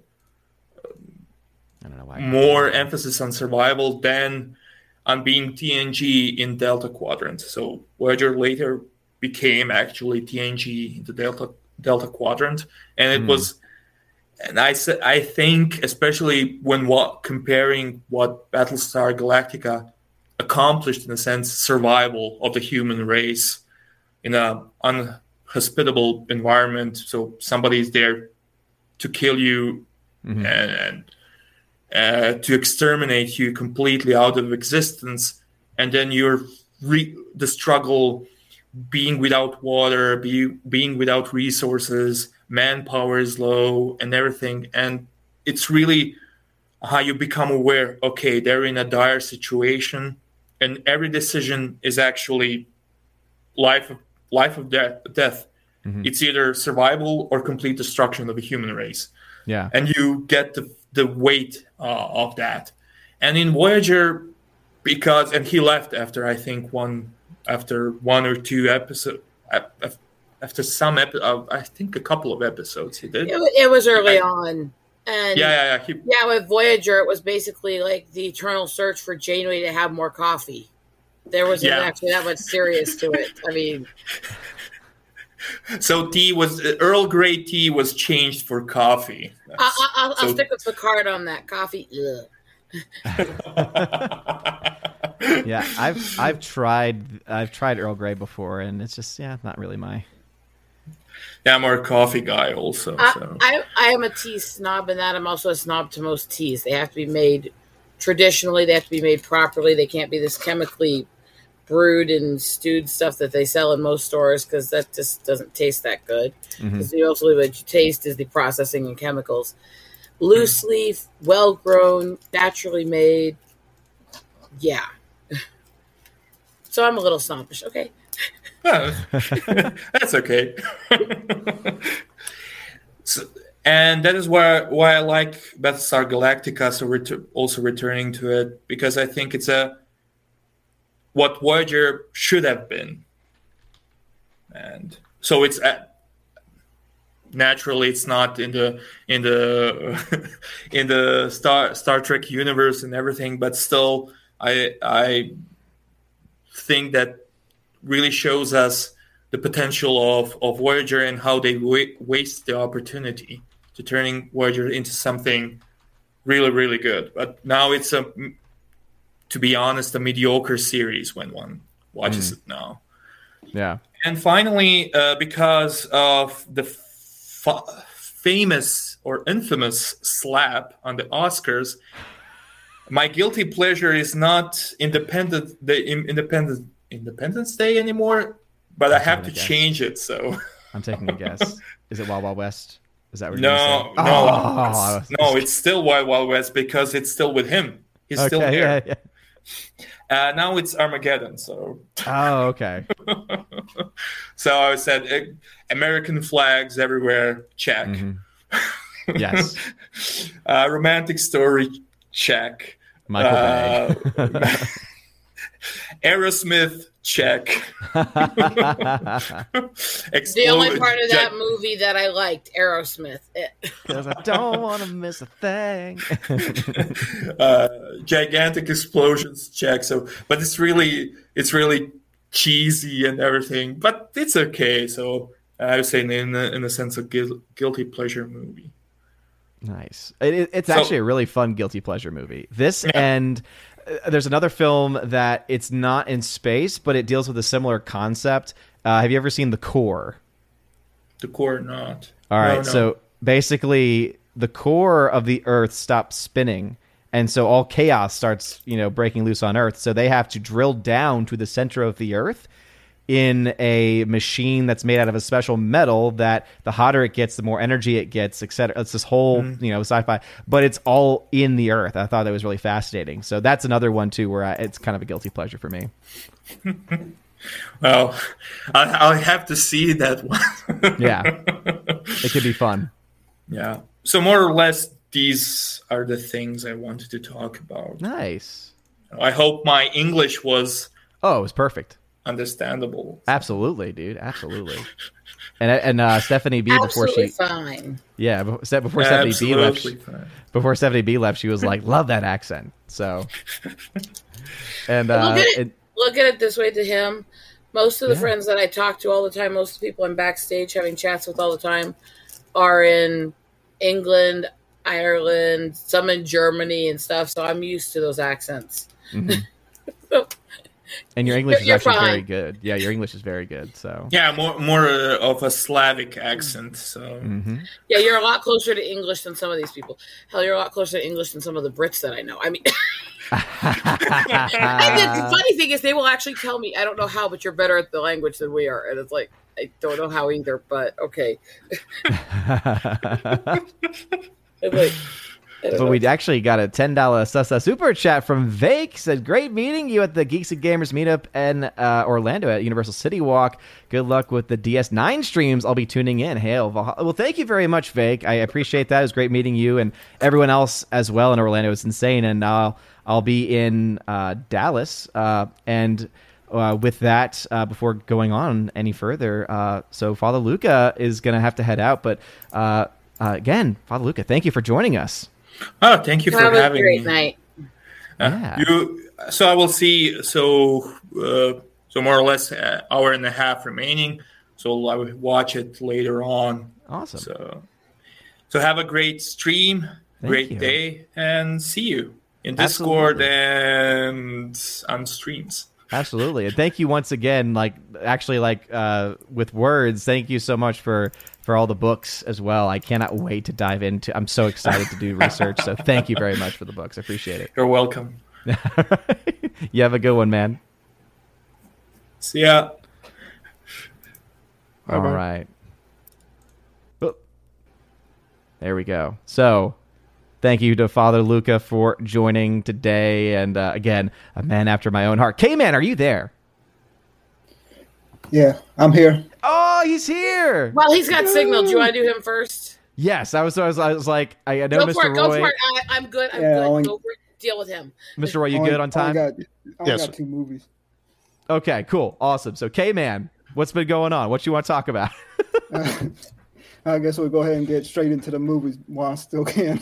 Absolutely. Seen Top Gun Maverick on Tuesday when they had a special early showing. Seen that on IMAX. What were your thoughts? Actually enjoyed it. The first one, it's been since probably mid-90s, the last time I had seen the original, so can't remember too much about it, but based off of what I do remember of it, this one actually it plays well with the original, and for being a sequel, I actually give it great credit for it. Mm-hmm. Yeah, I don't know if you agree, but I think the story is better than the original. Which is a rarity. I mean, normally when you have sequels, especially when you have sequels that are like, delayed by several decades, normally you're like, nothing can top the original. But this one, almost every single tier, whether it's writing, cinematography, etc., matches, if not exceeds, that of the original, which I think is incredible. Yeah, it's one of those rare movies where I actually didn't want to look at my watch to see how much more time was left. I was like, it could have lasted a little bit longer, and I would have been fine, just because I was actually intrigued with how they had everything going. Mm-hmm. And there's one thing that really surprised me about is that everybody in the place actually is one of those rare occasions where you didn't have people on their cell phones, people weren't talking through it and whatnot. You actually had people engage, like whenever something was funny, everybody would laugh and whatnot. And at the end of it all, actually people were clapping for it. Yeah. So your theater also at the end had applause. Yeah. Yeah. And it's something that's so rare in a lot of films these days, to have people clap at the end. You know, I've always kind of had a mixed feeling about that, because it's like, it's a movie, no one from the film's there, no one can hear you. But at the same time, I do still recognize the fact that this film even got applause. I was like, man, that just really shows you how well it was made. Yeah, because it had a little bit of everything. It gave nostalgia of the original with different things. It brought you a little bit something new, that especially with the choreography and stuff like that, and bringing the jet, basically bringing the jets to life, flying. Oh in, yeah. Oh, absolutely. Like again, it was just it's so insane of all the things that they were able to do with the cameras in this film, because I'm pretty sure those were IMAX cameras they had in there. Yeah. Because I know that a lot of the film, a huge portion of the film was actually shot in IMAX. And it just looked incredible. So yeah, totally agree. The shots were just amazing. The cinematography was phenomenal. Yeah, that's what I was going to say. If you're able to have the chance, for anybody that hasn't seen it and that wants to, if you can, I would say try IMAX at your best. I mean, I'm pretty sure it's still going to look great in the standard film, but showings of it. But definitely IMAX would be the better choice. Yeah, and I would actually just say, unless you know that there is a theater, like a local theater that you trust to have, the bulbs being replaced and, the sound system working just fine, then, obviously whatever whatever your normal movie-going habit is, I mean, it's going to relate even off of IMAX. That's, I think, how well done it is. But I would recommend IMAX to people just because so many people haven't seen a movie in a long time or very rarely go to the cinema. And I think that it's a film it's actually worth going and spending that little extra bit of money with. Or if you have something like the AMC A-list like I have, it's again, you don't have to worry about the premium because it can be one of your movies that you get for the week. And it's fantastic. So yeah, glad that we agree on that one. And that's the reason why I will give this one. I don't give it to too many movies, but I will give this one an A. Nice. Yeah, I think I ended up giving it a solid A myself, and it's one that I would love to look back on again. Yeah, I definitely. As a person, I don't really care for Tom Cruise. But as far as like the acting, and especially in this movie, it did a good job on it. Oh yeah. Oh no, yeah, absolutely. You have to, if you can't separate art from the artist, which I know for some people it's hard to do, then obviously you're still gonna feel the same way about Tom Cruise. But I think that he does show that he is beyond just his crazy action stunts. He still is about his action stunts. His acting, I've always kind of felt, was beyond his action stunts, a little dry. But Top Gun, the original, was one of the few that I thought he actually had better acting in. And that's from somebody, my opinions of him very well. My opinions of Johnny Depp's acting, and I'm defending him too. But I mean, that's where you separate the art from the artist, because I don't think he's a horrible person, but I think his acting is in my personal taste. Absolutely. And I would say if you thought that the original one was kind of a separation of his other films for his acting, I think that this one would also be in there, because there are some emotional cues and emotional scenes in here where you get it tugs at your heartstrings, this film, a couple times, and it's great. Yeah, definitely so. Yeah. And then what else were you able to watch? There's a 1984 movie called Streets of Fire. Oh, sounds familiar. I don't think I've ever seen it, though. Well, of course not. It's 80s. There it is. You were just waiting for it. Duh. This one? Yeah. Okay. Yeah, it's one of those ones that apparently the guy that directed this one, Walter Hill, he also was involved with 48 Hours with Eddie Murphy, and basically this is one of his projects to do. Like, he wanted to create a movie that embodied everything that he loved growing up, and so it pretty much it's like a mix between 50s and 80s, as far as with a mixture of he basically wanted the main character to be a comic book type hero without powers type deal. But he also, from what I read up on it, he wanted to make the movie not necessarily looking for, when they casted people, he wasn't necessarily looking for people that could sing and act, but he wanted because he ended up, for the most part, the performances in the movie is actually sung by somebody else other than the actors. So he went out trying to look for what he could be the best actors to do that job, and then the best singers to come in and overlay any audio for like music and stuff. Interesting. So that's a reason why, even though Diana Lane, she looks like she's actually performing the song, it's actually somebody else that's actually singing it. Okay. And the funny thing is talking about Tom Cruise. He is actually one of the ones they were hoping to get to play the main character in the movie, but at that time he was apparently he was working on another project and couldn't do it, and so they ended up with Michael Pare. I hope I'm saying that right. Okay. Yeah, I'm trying to see Michael Pare. I don't know if I recognize him from anything.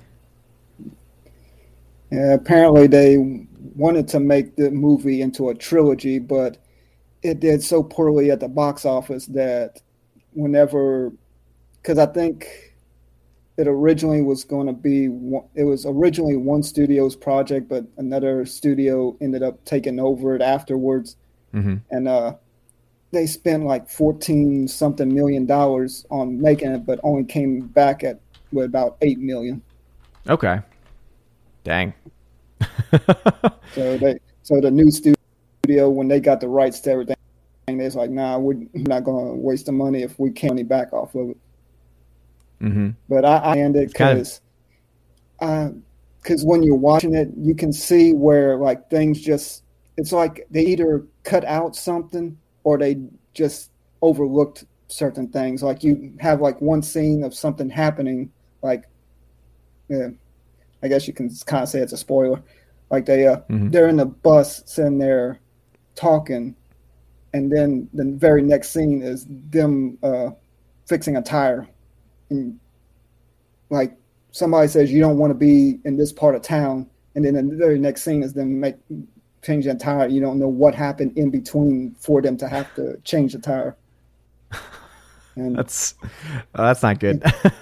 Pacing was real quick. It's like they was trying to rush it, trying to get the story through as quickly as possible.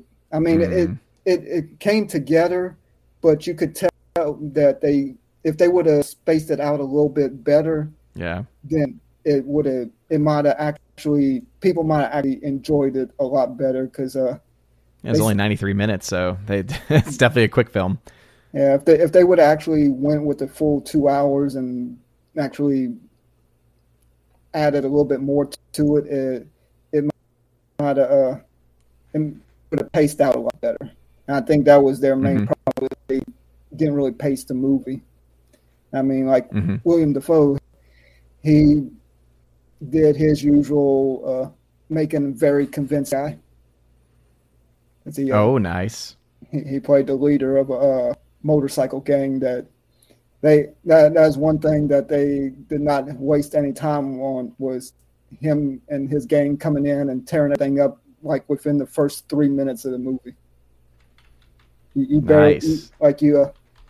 had them with the performance of the singer on stage, and literally as soon as she's finished singing, that's when the action started. So is it pretty much a nonstop action film? For the most part. Okay. They do slow it down a little bit for a story, but if it's one of those deals where if you are not watching the whole movie, you can end up missing something out of it. Like you sit there and be like, where did this person come from? Or how did this person go from liking this person or hating this person to liking this person or something like that? Yeah. I see Rick Moranis is listed here. What was his role in it? He plays the boyfriend / manager of Diana Lane's character. What? And he's one of those ones you can tell his character is learned about her, not because of her safety, but because of because he knows that if something happens to her, then that's his money down the drain because he no longer has an act. Interesting. It seems very out of character for a Rick Moranis role. Just tie him to, just tie him to Spaceballs with that one, because you have to look at him more villainous for that. it's kind of hard. I mean, he tries to be convincing, Yeah, but I can't see him convincing as an asshole. He's such a sweetheart. Yeah, and he tries to, but it's still hard to, because you look at him, you like, yeah, you don't know, you're like, how am I supposed to be mad at this person? He's sitting there cussing me out, but look at you, like, how can I get it back? Mm-hmm. But that's pretty much his character is like because he goes from not wanting to be a part of it to then wanting to be a part of it just so he don't have to lose money but it is very something. Very gold digger. Nice. Yeah. But yeah, I probably this one here. I'd probably, being generous, I may out of a 10, maybe give him a 6. Ooh. But Bill Paxton's in it too. He plays a bartender. Yeah. Not a major role, but he. Yeah. He does. He's still Bill Paxton, so. The funny thing is that I didn't even recognize him in the first scene because they had somebody come running across the screen during the first big action thing, and it didn't even look like. And it wasn't until like the second time that he popped up that he was like, "Yeah, we had this thing happen the other night," and he was like, "Oh, that was you." Yeah, I guess it was just because of the fact that. Because, like I said, it was a mixture of like the 50s and 80s all together. Because, like, all the cast, like any extras and then secondary characters, they were all dressed like in 50s. But then you had ones like Diana Lane and a couple other main characters dressed like they were in the 80s and playing, and their dance and music was all 80s, even though other acts were 50s style. Like I said, it was just one of those deals where the creator he wanted hodgepodge of everything that he thought was cool throughout his life to be in this movie. Yeah. So he made sure that they had a romance in the rain type scene, even though they didn't really need it, and had the biker gangs and everything else. Oh, fun. Did you see anything else? Pretty much, as far as anything like that goes, that's pretty much all I really made time for this time around. Because I could have watched more, because this past week I've actually been off work. I actually go back tomorrow night. But I just more or less took that time to be with family and actually do stuff outdoors and whatnot, which is one thing that I always love to do. Mm-hmm. Nice. So how has work's been going well for you as also? If they quit changing my schedule around and all that, it'd probably be, well, the schedule, and they don't want to keep me in one spot. I'm supposed to be in one department, but they keep on changing me and wanting me to go back and forth between working like 2 or 3 departments in one shift. Mm-hmm. And pretty much getting to the point where between that and my schedule, the days off being changed every week, I'm pretty much to the point that I'm trying my best to hold up, because I got other things in the works outside of there that I want to try to get done to where hopefully I won't need to have that as a full-time job, but it's becoming more difficult. Mm-hmm. Yeah, and while we still have you connected, for those that want to support the K-Man, you can find him at xtheboundaries.co, and you can find his music there, Winter Battle, and you can also find Back to the Roots and other content there as well. And anything else you wanted to update with things going on with the music? Yeah, pretty much. have one song that I'm working on now, which that one's going to be more or less time to find somebody, once I do get it recorded, find somebody that can actually sit down and mix it, master it, because it's going to be a little bit different than the other songs I've done in the past. All my other songs have been mostly like hip hop type songs. This will be the first one where I'm actually trying to do a country style song. I guess you could compare it to something along the lines of something like what Johnny Cash would have, where you don't have actual complete singing. It's more like along the lines of a talk sing type deal. Mm-hmm. And so, nice. And you still have your merch up as well? Yeah. Yeah.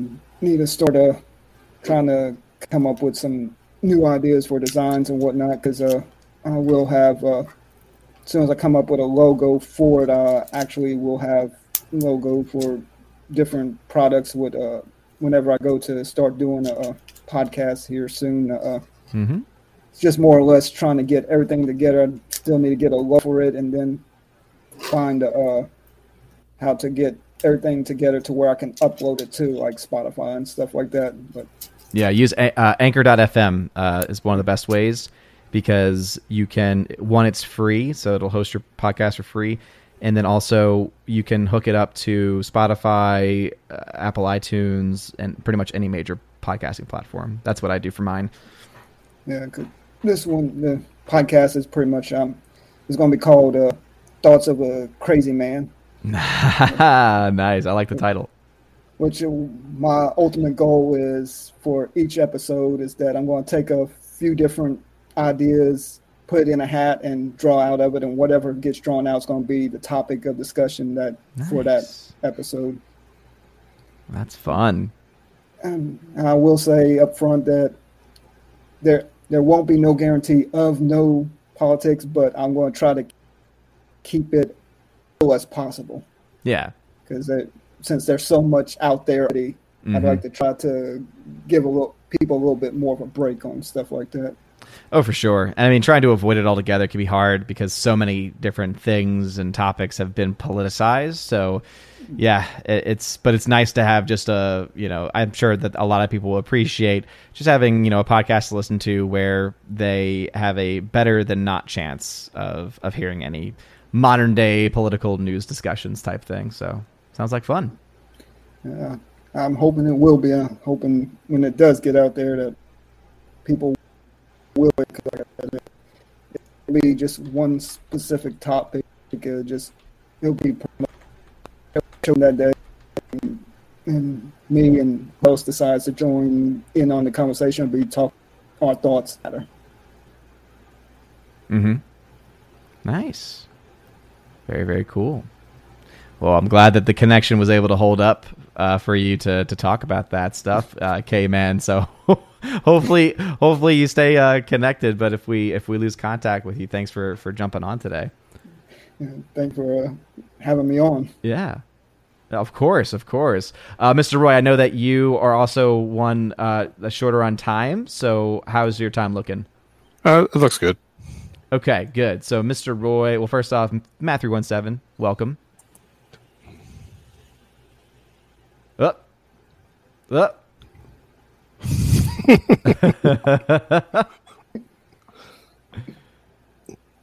Just needs to turn a switch on, I guess. Yeah, it's okay.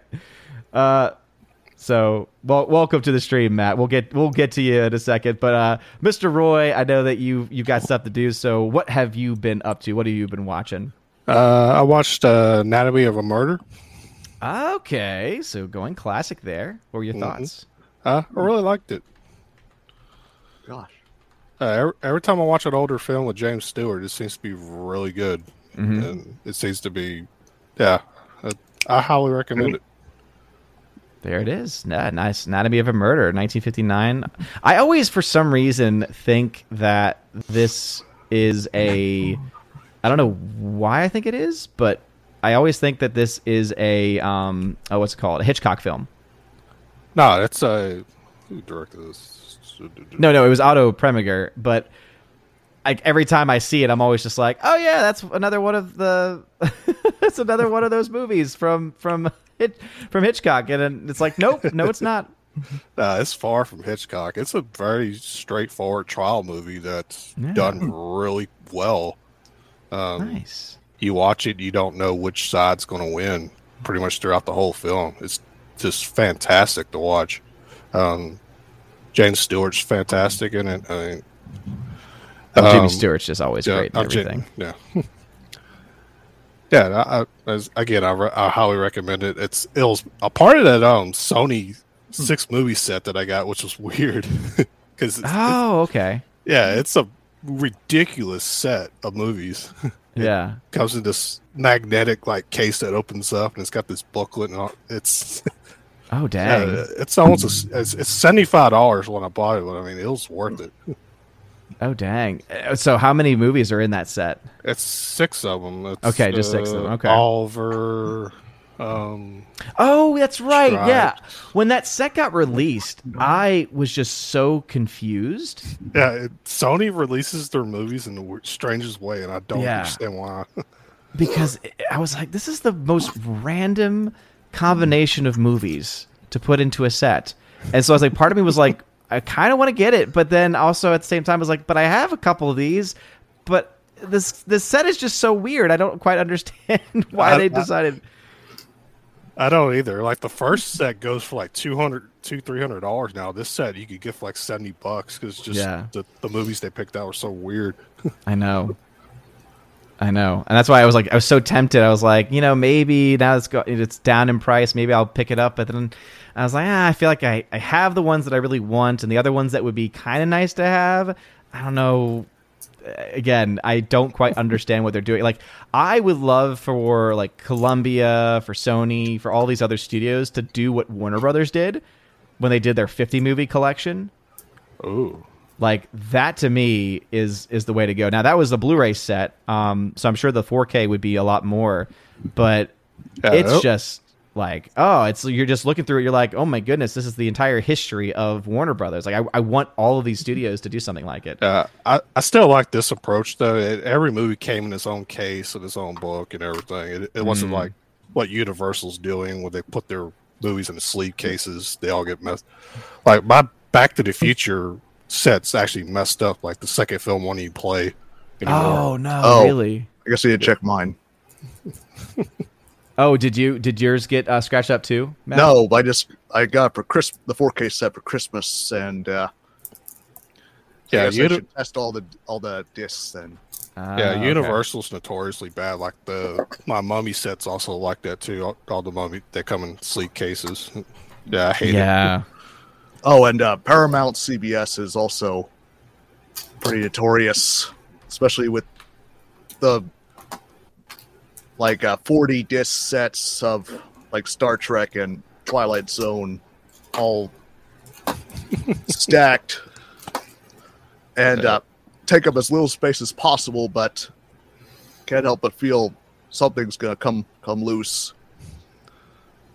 Yeah, making a thin case, but also making them so they're all separately pinned in and they're well pinned and stuff is a fine art. And I've seen some cases that do it beautifully, and I've seen some cases that they're not that thin. They're badly made. They won't hold in place. And, it's okay. It's old one and stuff. But I still remember I bought this box set right when the first Star Trek movies all came out collectors. So, like, when I was in college.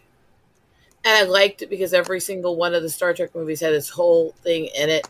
Each one had this whole detail in it. They all tied together in an image that they created on the sides and stuff. The same way they did the special edition for Andromeda and stuff. And that era when they were making the cases so intricate for each disc and stuff, I miss that. Yeah. Mm-hmm. Yeah, so I want to say like I bought the 10 movie collection for Star Trek. It was all, I'll pull it out real quick. Let's see. Yeah, that one had it where it was, I think it was like multiple plastic pieces that held the disc. Yeah, it's like a book. You open it up and every disc has its own little spot. Yeah, the one I got was actually, it's this long box tray and each one has its own full case and everything in it. Nice. Yeah, so this, oh my goodness, this set. I was gonna try and pull it up. Yeah, this Columbia Classics 4K set, the second volume. So now it's up to $98. But it's 40% off.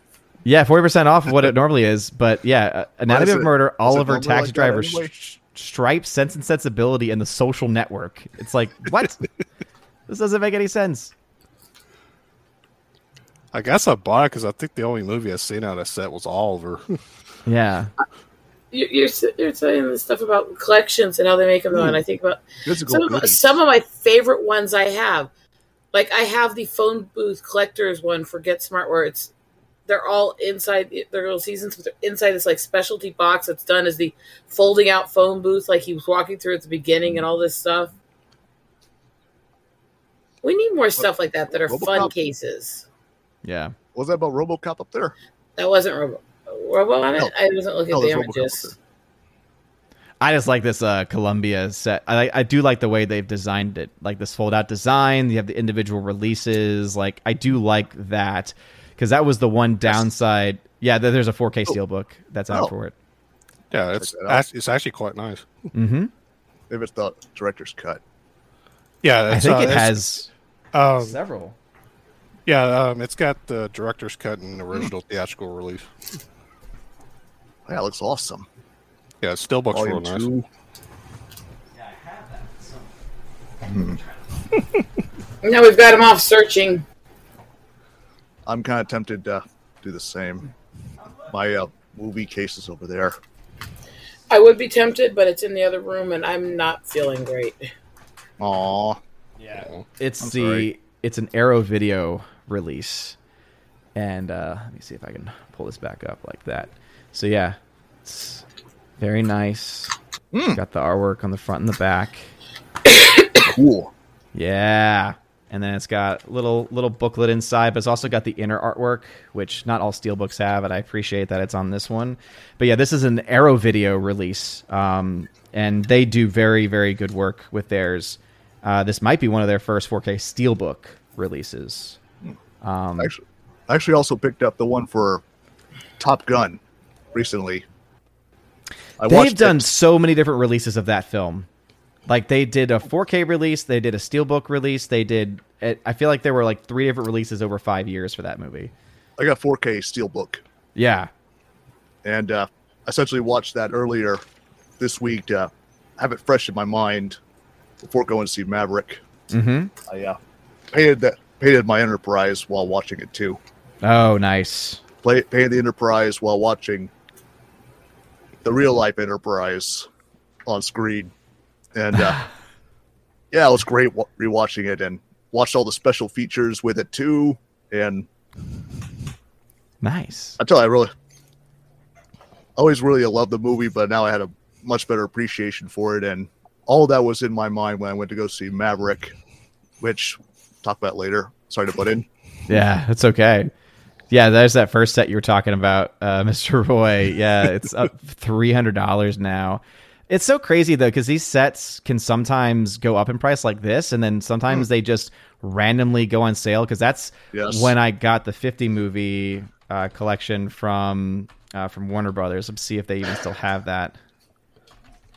Same with Star Trek 50th anniversary. Yeah, I bought that one when that was on sale. Oh, nice. These aren't the ones. They got Looney Tunes. Maybe it might be out of print now, but I remember I got the one that I have for like, I want to say it was like $75. Same. And it's like 50 movies for $75. That's insane. Mm-hmm. So what else were you able to watch, Mr. Roy? I watched The Birds. Oh, okay. Now that is a Hitchcock. It's funny. It's like, oh, the other one, I always think it's a Hitchcock film. Now we have an actual Hitchcock film.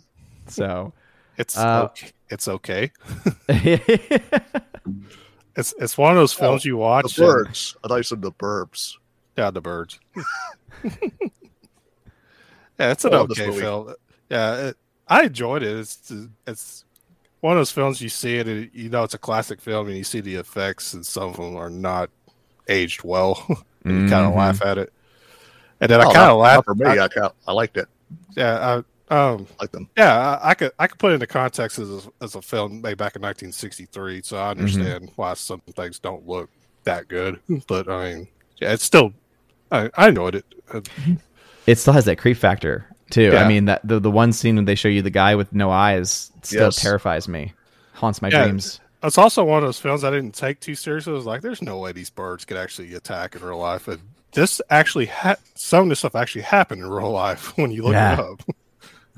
Absolutely. And also you think about there's all of these films that exist now that are like post-apocalyptic, and if you ever think about it, you're like, okay, what would happen if like the food supply went away, and what would happen if birds were like one of the only creatures left? It's like they would attack you because they'd be hungry. So yeah, it's one that if you look back, some of the effects definitely are dated, but some of them hold up, and the overall story, I think, still also. It's not my favorite hit the Hitchcock films, but it's one of those films that I don't want to watch only because it actually terrifies me. So it's one of those good examples of a film where they mix practical and like real birds with its effects. So I think that's what's lacking in today's films. They use so much CGI that it just doesn't look. Yeah. Yeah. At least this one, it doesn't look completely artificial. You could still tell that they're doing an effect, but with the CGI overused today, everything just looks, again, so bland and it's just so fake. True. Mm-hmm. Anything else? So you said that you had only seen those 2 films, right? I've seen 4, actually. Oh, 4. Okay. So what else you seen? Close Encounters of the Third Kind. What were your thoughts on this one? It's one of those films I know it's a classic, but I didn't care for this one. Dude, I am the same way. I don't understand. I tried watching it, and I just couldn't get into it. So what were the things that you had issues with? Mostly the story. It's basically Richard Dreyfuss seeing a UFO, and then he abandons his family to go chase after this UFO, and then he goes up with the aliens. That's it. It's so very. I don't like the story of this movie. Yeah, it is a pretty straightforward, linear story. I think the reason why people always bring it up, I guess it's because of the effects, and because it from the 70s, it was like revolutionary for the time. And I can respect that, but yeah, I look at a film like this and I think to myself, 2001: A Space Odyssey still did it better. If you were to pick a film that's got the most Steven Spielberg tropes, it's probably this film. That's actually a good point. It's the middle class family with issues. They're struggling to survive. They end up in extraordinary circumstances. It's got the Steven Spielberg really long takes with the bright lights. It's using bright lights to hide stuff. It's got everything. It's got John Williams' score all over the place. It's Steven Spielberg. I mean, yeah, I didn't even know that John Williams did the score for the film because I don't even remember what the score was. I didn't even double check to see if he did or not. He did. No, I have it up right now. But that's why I was like, I can't believe he actually did it because I just don't remember it. And typically, most John Williams scores are pretty memorable. Yeah. And I'm sure we just ticked off a bunch of people that are huge fans of the film. But I could say the 4K looks really good. I still haven't seen it. Yeah. It's on the list.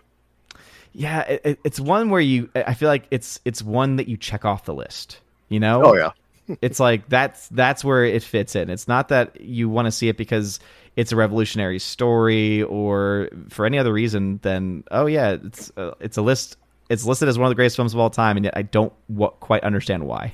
Right there with you, Mr. Roy. Homework for a film buff. Yeah, I can get that. Oh, I still love Citizen Kane. Well, Citizen Kane is a great film. Yes, it is. I know a lot of people kind of there's like a backlash because it's often viewed as one of the greatest films of all time. People then kind of have that high expectation. It wasn't that special. Yeah, I loved it.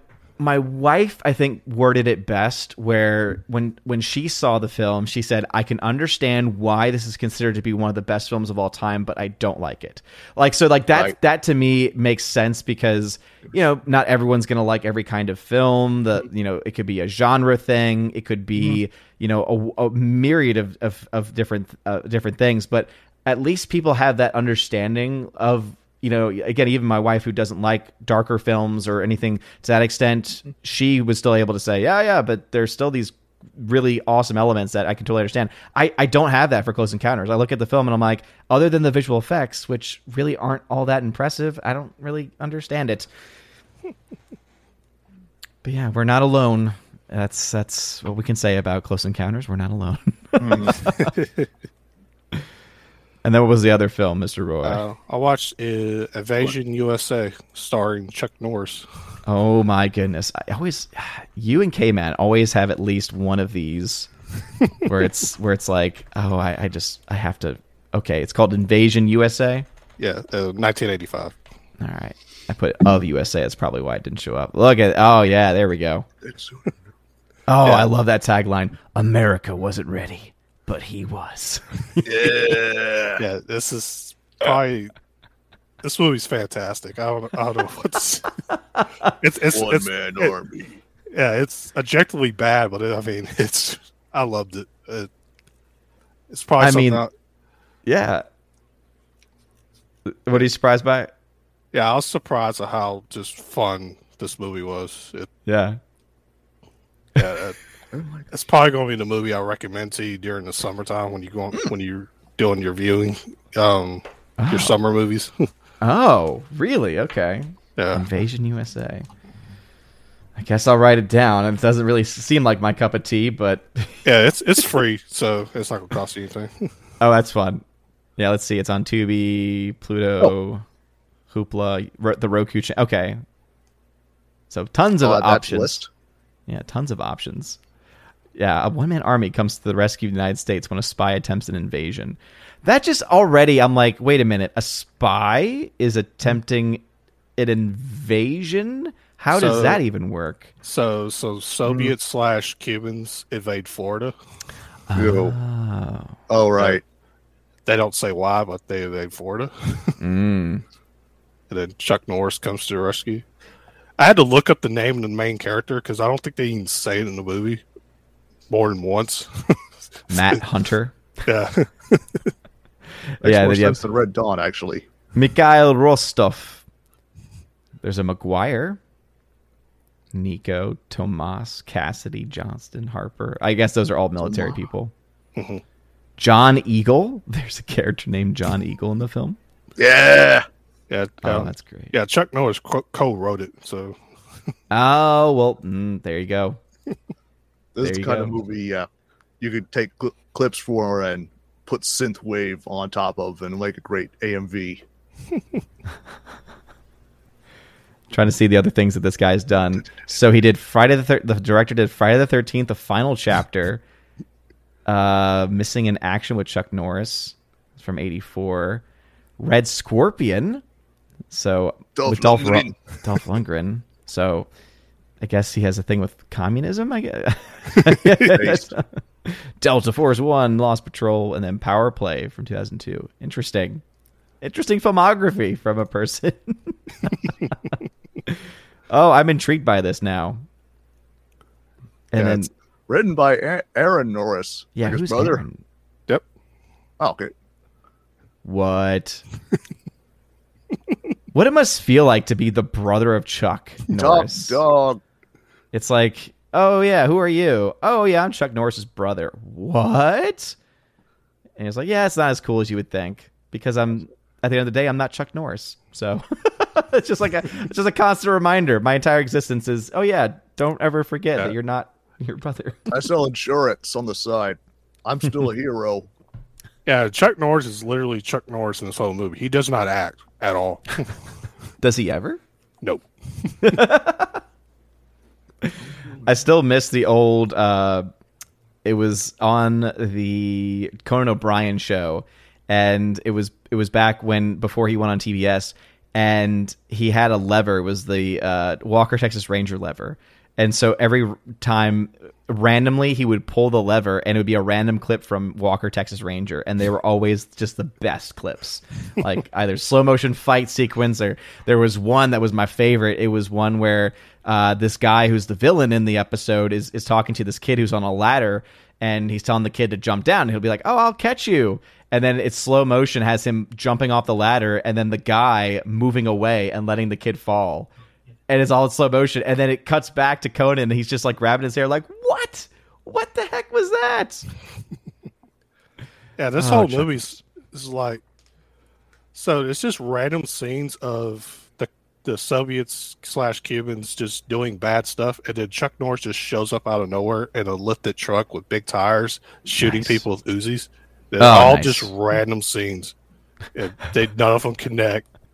That's what's hilarious about this movie. So it's like they were like, what would look cool? Okay, let's film it. Great. Yeah. All right, what else would look cool? Oh, yeah. All right, let's film that. And then they're like, oh, we have to make a movie now. Oh, let's just put them all together. They didn't want to edit any of this stuff to make sense, so it's just back to back. Oh, that's fantastic. Yeah, they don't say schlock. Yeah. Oh, that's great. I love it. Wow.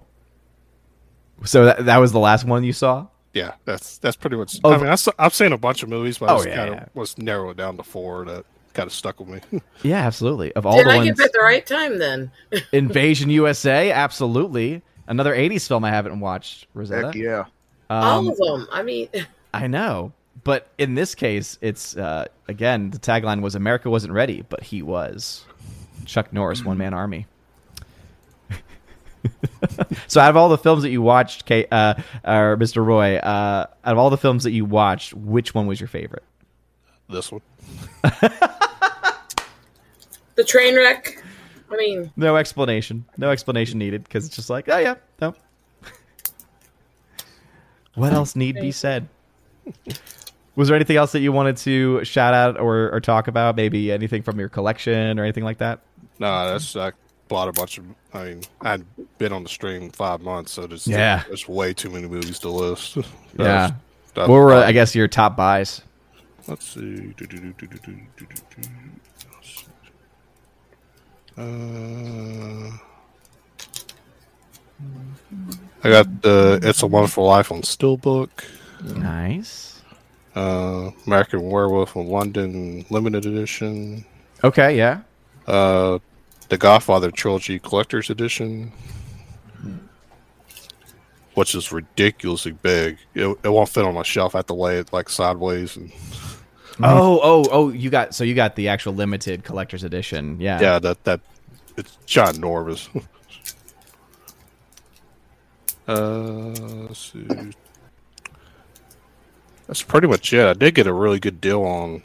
I got the Harry Potter 8 film collection on 4K, Mad Max 4 film set, and then when I bought those two, I got the Karate Kid set for free.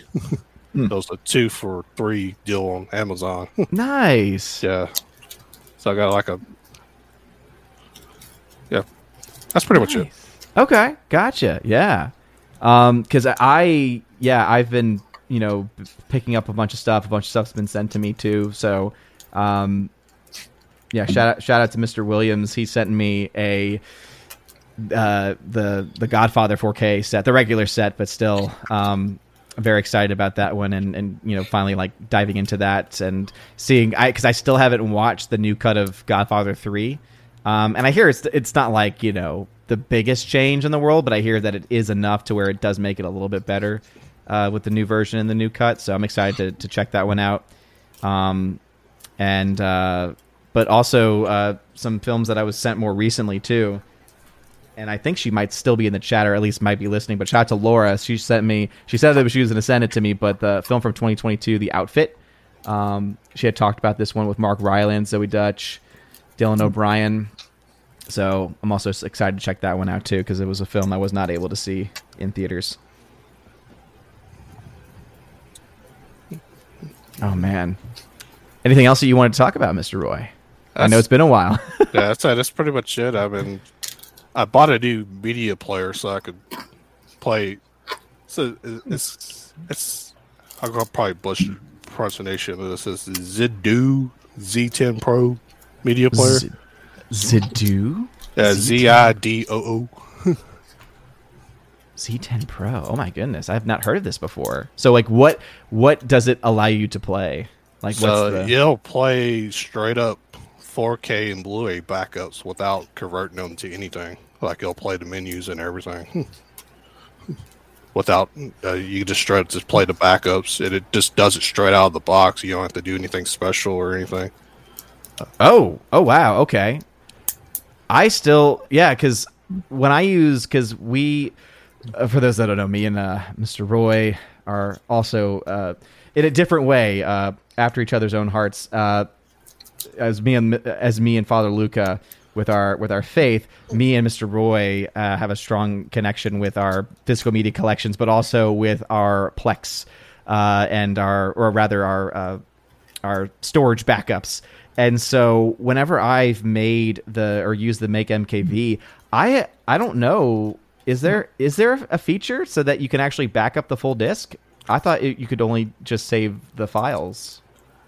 Yeah, so you use the disk backup thing. It'll back up the disk in a folder with all the files and stuff. This player will just straight up just play the folder like it's an actual disk. It's like no different. The menus pop up and everything, and you could watch special features and everything. Oh wow! I say I never thought I could do that with the 4K because I don't even remember being able to do that with Make MKV with the Blu-ray. I thought that only DVDs you could make with at least with MKV proper you can make an actual copy of. Yeah, apparently, I mean it works fine. I got 120 4Ks right now. Oh my goodness! I might need to message you to be like, how did you make that work? Because 54 Blu-rays. Oh my goodness! Wow. I've only found I think 2 so far that don't work. Okay. Yeah, and that's usually how it goes. But that's amazing though that this little player will actually play those full. Because will anything else play like does the Shield? I have the NVIDIA Shield. Would that play those files? There's an app you gotta put on there, and then you have to do something with the app to make it work. Okay. That's the thing that's the reason why I bought this player, because it just straight up just works right out of the box.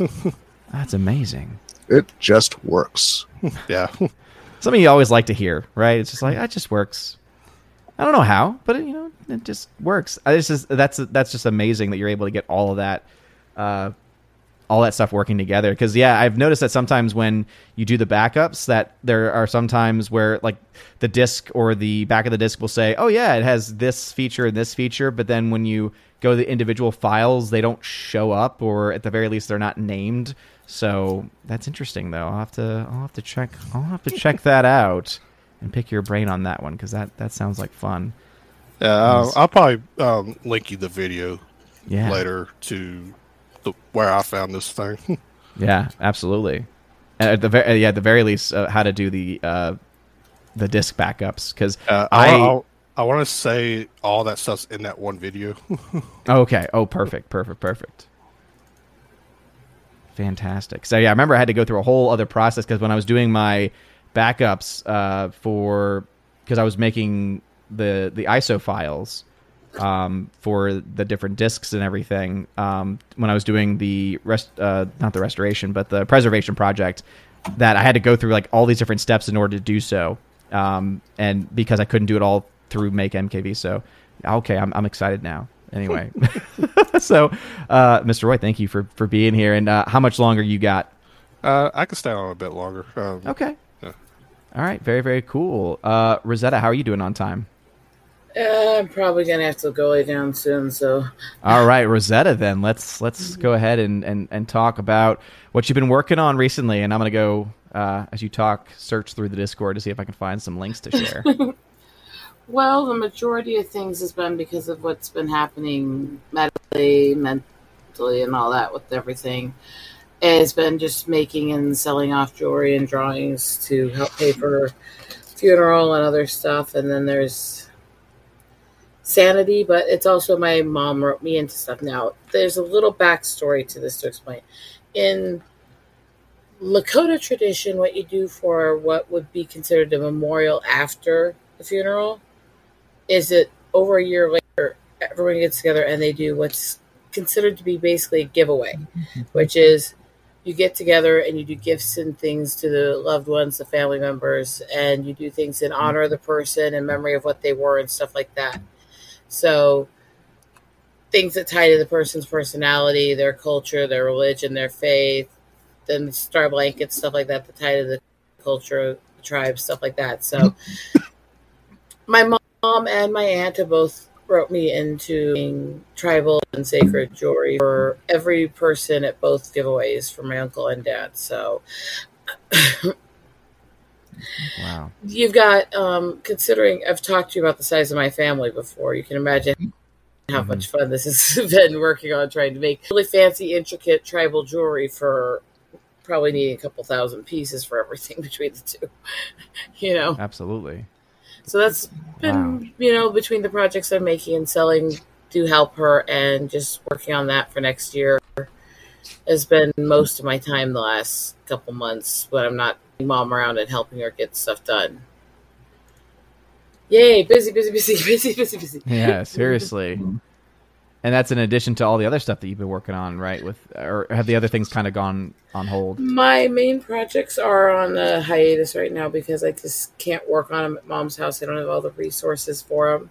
That goes to the pinups because I don't have the kind of space it takes to lay out the desk to work on the handwork on those. And the Eagle book, unfortunately, because I don't have that kind of computer system there with all of my stuff on it. And so it is what it is. It'll just have to be a few months I have to take off because I have to keep helping her for a while yet. But the other reason that I'm not in my mother's house right now is because the 2nd, as you remember, is me and Steve's anniversary. And that's actually when I first started to get to know you. I still remember you putting together the watch party for me so we could watch Princess Bride for our anniversary with the group. That's right. Oh my goodness. Can you believe that was 3 years ago? It's just insane how much time has just flown by. But everything's going well. What are y'all doing? Anything special? Well, this year's actually very, very odd because all the lilacs are dead early and all the lotus lilies are blooming late, which means I can actually do my stuff up the Mississippi River and actually breathe. Which never happens in spring, summer, so I can never get those kinds of colors and images for my photos because I'm allergic to lilacs, I'm allergic to lotus lilies, and by the time one dies, the other's blooming. And this year, for some reason, the storms and the weather and frost it just right that I can actually do it. So nice. That's at least some positive with me and my crazy photos, right? Oh, absolutely. And so when, so has that already happened or is that going to happen soon? We're going to be going up actually tomorrow on that. So. Nice. How long? And is it one where it's you're going to be there for a little bit? Are you going to do some camping or how does that work? Well, it's about a 3 to 4 hour drive up the Mississippi to different spots I like to do the photos. So as you can imagine, even with taking stops and hikes and stuff, you can do it in a day if you start early. It's about 1 hour away from us to get to the river. So yeah, we're probably going to do that as a day because he's still got to work. Monday is his only day really working this next week, and then he's taking the rest of it off. But we're going to try to hit up all the places we usually go that we can't. So go down and see how Spirit's doing. She's almost 37 now, that old. Oh my goodness. And they still got her, and they thought they were going to lose her through the whole freaking... After the Dre show, she was so sick after all of that because of the storm hitting where they have the Raptor Resource Center. They didn't think she was going to pull through that winter, and she did, and then another, and guess she's still stubbornly just ruling that center. And but go down to the different zoos, try to go visit some of my friends in the community I haven't gotten to see lately and stuff, but nice. It's just how much we can actually manage to make happen before we have to go back to Mom, basically. Oh, wow, yeah. But well, it sounds like y'all have a plan together, though, and y'all be able to do several different things. That's a good thing. Yeah, definitely. And it's, with everything that's been happening to both me and the family, I haven't exactly gotten to relax much lately. And when I have been out and about, even when I'm out doing photos, it's like doing like physical therapy hikes where I'm trying to do specific muscle stuff and things like that. And those are going to be going on for a long time, but at least this is, have a bit more fun, stuff like that. And, I'm trying to find the positive in everything. So, okay, I don't have my car right now, but at least the rental that they're covering for us is comfortable and large and not cramped and horrible. So I can still enjoy these drives and stuff. Find the positives. Yeah, absolutely. And I've posted a couple of links in the chat. So for those that want to follow Rosetta, you can follow her on Twitter. You can follow her right there at RoseMQueen1. And then also I was able to find one link. It was the PayPal link, still the same. Funky Mooch, I think is. Yes, cool. My husband hooked it up, obviously, in his little spoof account of Hunky Junky. Yeah. So for anyone that wants to help support Rosetta, obviously going through a lot right now, but also continuing to do or planning. When do you think you might be able to do to start working again on the pinup project and then on the Eagle book? Hopefully, in a few months here, we'll be at a state where I can leave her for more than a couple weeks. Right now, it's just so much happened to her, and she's been on her own since Well, she went from the bad husband to dad, so she hasn't really been on her own since in about 45 years. So, she's kind of a little flustered trying to figure everything out and do it again. So we're trying to help her all we can. Yeah. So well, hey, kudos to y'all for doing so much, and I know how much of a burden's been on you and how difficult it's been. So I just want to once again extend that our thoughts and our prayers are with you and with your family. And of course, I was Daddy's girl. He was a crazy guy, and you remember talking on air here about him hiking up in the Badlands using his walker to climb the peaks, like rock climbing equipment. He was a crazy old guy. It feels weird. It feels so weird being in his house and talking to my family and not hearing the constant little smart ass comments coming from his chair. Honestly, it's just weird. But it's also, I think, and that's something where it's difficult, because we all handle things differently. We all grieve differently, but it's in those moments just like that you had just mentioned, right? Where you just, you think about just those joyous memories. And even though he may be gone, like those memories are still there. And so in that way, right, he's always there. And I remember when when I first met my wife, when my wife and I started dating, before everything, her grandfather had passed away. And so I was not actually able to ever meet him. But one of the things that was really cool was one of the early on in our relationship, I was able to actually see what they, to see like how much he meant to them. And it was through them finding this random CD, and he had recorded he had limericks, and he would, play the ukulele and sing. So like all of a sudden they're playing it. And so they're like laughing because they're like very like inappropriate, especially for like their more like, religious, family, but like they were just on that line of inappropriate where they weren't like too far off, but they were like just enough to where it's like, oh yeah, grandfather, I could see making those kinds of things. So it's like, that's what, I don't know, like, what you just made me think of with that, what you got? Actually. Oh my gosh. Well, there's a few things, but one of them was, okay, my dad's family was very religious and very kind of uptight. My mom had for a long time, her sister was a bit of the feminist hippie girl for a bit, and she's not anymore, thank God, but she was back then. And Mom remembers trying to get all the family together, trying to get them all along and stuff when they were planning the wedding, and Dad thinking he was going to break the ice with these religious people and this feminist by making cracks about religion and calling her a dumb broad. I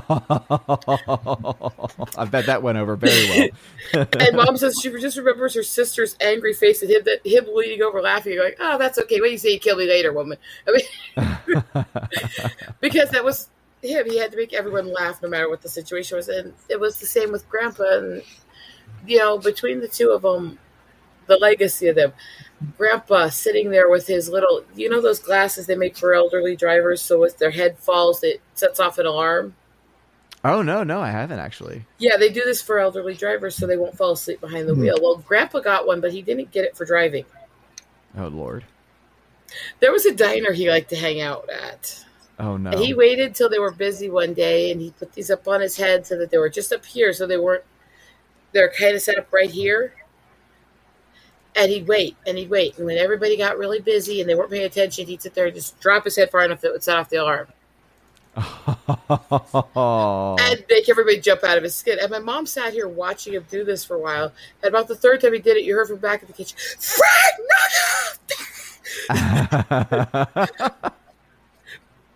I'm sure some other words were actually said, but no, actually that was about it. They're not usually too bad in that. It's a small little town. They're not usually too bad there.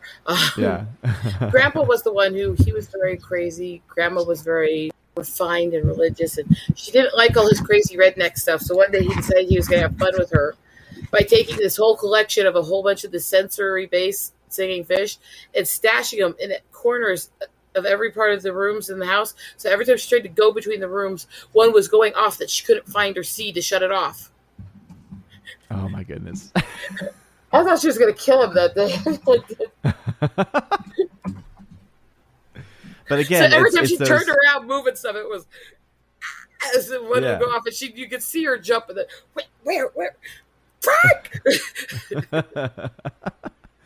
Again, it's those things, though, right? It's those fun memories. Like those are the things that, and that's why it's always interesting, because I've been to my own, fair share of funerals, and it's always the most interesting dynamic because there's obviously the very sad, somber, but then there's also there's like the laughing because like you're just remembering all the things, and all these people, family are being brought together, and so you're able just to come together and share those experiences and those stories, and some of them you're like, I've never even heard this before, and it's amazing, how in the darkest of times there's these lights. I remember when I actually had a priest freaked out at me one time, and this was not intentional. This is how we are in this family. This is right when I first started doing my photography. My dad's cousin, and he was closer to Grandpa in age, and it was basically Grandpa's friend, and we're at the get together after the funeral, and I'm trying to cheer Grandpa up, and we've been out taking photos that morning of the baby bison, and I brought the camera over and I opened up this image on the viewer screen of it that showed this little baby bison staggering, trying to learn to walk. He went, "Hey, Grandpa, look, I found something that walks as well as you do." Next is priest in the middle of the meal for the funeral, and this guy is looking at me like, Grandpa's like, no, you don't understand. I have spent the last, and starts explaining why this was good. I learned from him because you could see he was absolutely shocked and offended that I said this to him at this spot. It was absolutely amazing. Absolutely offended face, and Grandpa was just laughing. But it was so if you think it's just UITs, I mean, yeah.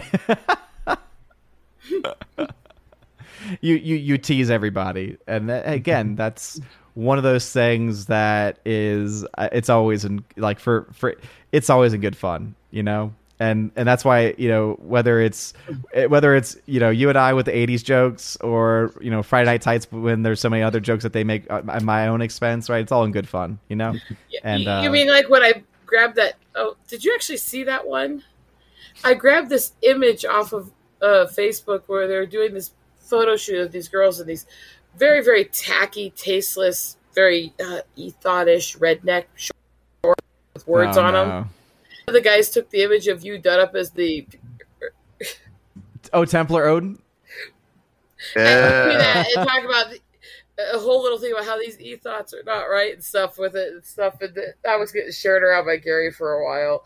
Oh yeah. There's been So it's interesting. 95% of the Templar Odin ones I actually really like and appreciate, and there's only a couple where I'm like, I don't know. Let me see if I can find this one to show you it. My phone just finished running when it was. Yeah. It was one of those things I just like sat there like, oh my gosh, they did. Yeah. Poor Odin. I said poor Odin while I laughed my butt off though. Yeah. Oh yeah, Matt, by the way, I just saw that image. Yeah, that is actually what the bison are like. In fact, That looks like Wildlife Loop in the Black Hills, where I took most of the pictures. Oh. By the way, bison. Look at that little bison shaking his little head. Here, these are 4 of the recent ones while I look for that image of Odin. Oh. And while you're looking for those, Mr. Roy had to head out. I know that he has work in the evening, so shout out to Mr. Roy. Thanks for being here today. Oh. Yeah. Oh, by the way, sorry about my mic earlier. Oh, it's okay. It's okay. Fiddle around with it, so I had to mute me. Well, I didn't know because I know some people have like a mute on their end, and yes, so I should have done that myself. No, that's why I just wasn't sure if like you thought that you had done it, and so like you thought you had done it, and then you like maybe didn't. So that's why I clicked on it just to be like all right, just yeah. All right, I'll look. I'll Don't make noise again. How dare Batman. All right. Well, while Rosetta's looking for that, let's see. Victor Fontaine had said that's where I get that too. Columbia Classics Volume 2. So yeah, there's a lot of love being shown there. Tennessee Tism says Birdemic is clearly the superior bird movie, talking about the birds. See, Victor Fontaine also had said that the Godfather Collection Edition is gigantic, goes on top of the shelving unit since it doesn't fit in it. Wow, okay. Yeah, I mean, nice name. Yeah, seriously. Let me go grab the giant set that I have. 1 second. Nice name choice, Mr. Fontaine. Little DS9 right there.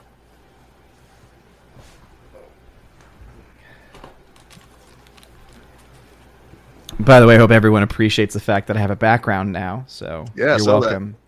Yeah, took a lot of work. Had to take things down and move things over, but in the end, I think it's working out for the best. Mm-hmm. But no, this is the largest set that I have, and so this is the one. You said that you had this too? No, not that one. I was talking about Star Trek 50th anniversary. Oh, okay, yeah, because that one also series. Yeah, that one went on sale too. But this is one I picked up. This is the one that I actually was able to get for like $75. So I got this for Christmas a couple of years ago, and the reason why I was like, you know, my mom always says, you know, what do you want for Christmas this year? And I'm usually like, not really anything. But then I saw this on sale. I'm like, Mom, get this because you're getting 50 movies for $75 is an insane deal. But this is what I think every single studio should do because it is, you know, one, it is actually a limited edition, but then it comes with these 2 different. It all came with digital codes too. So like there's a digital code for every single one of these, but it's like it comes in 2 volumes like this.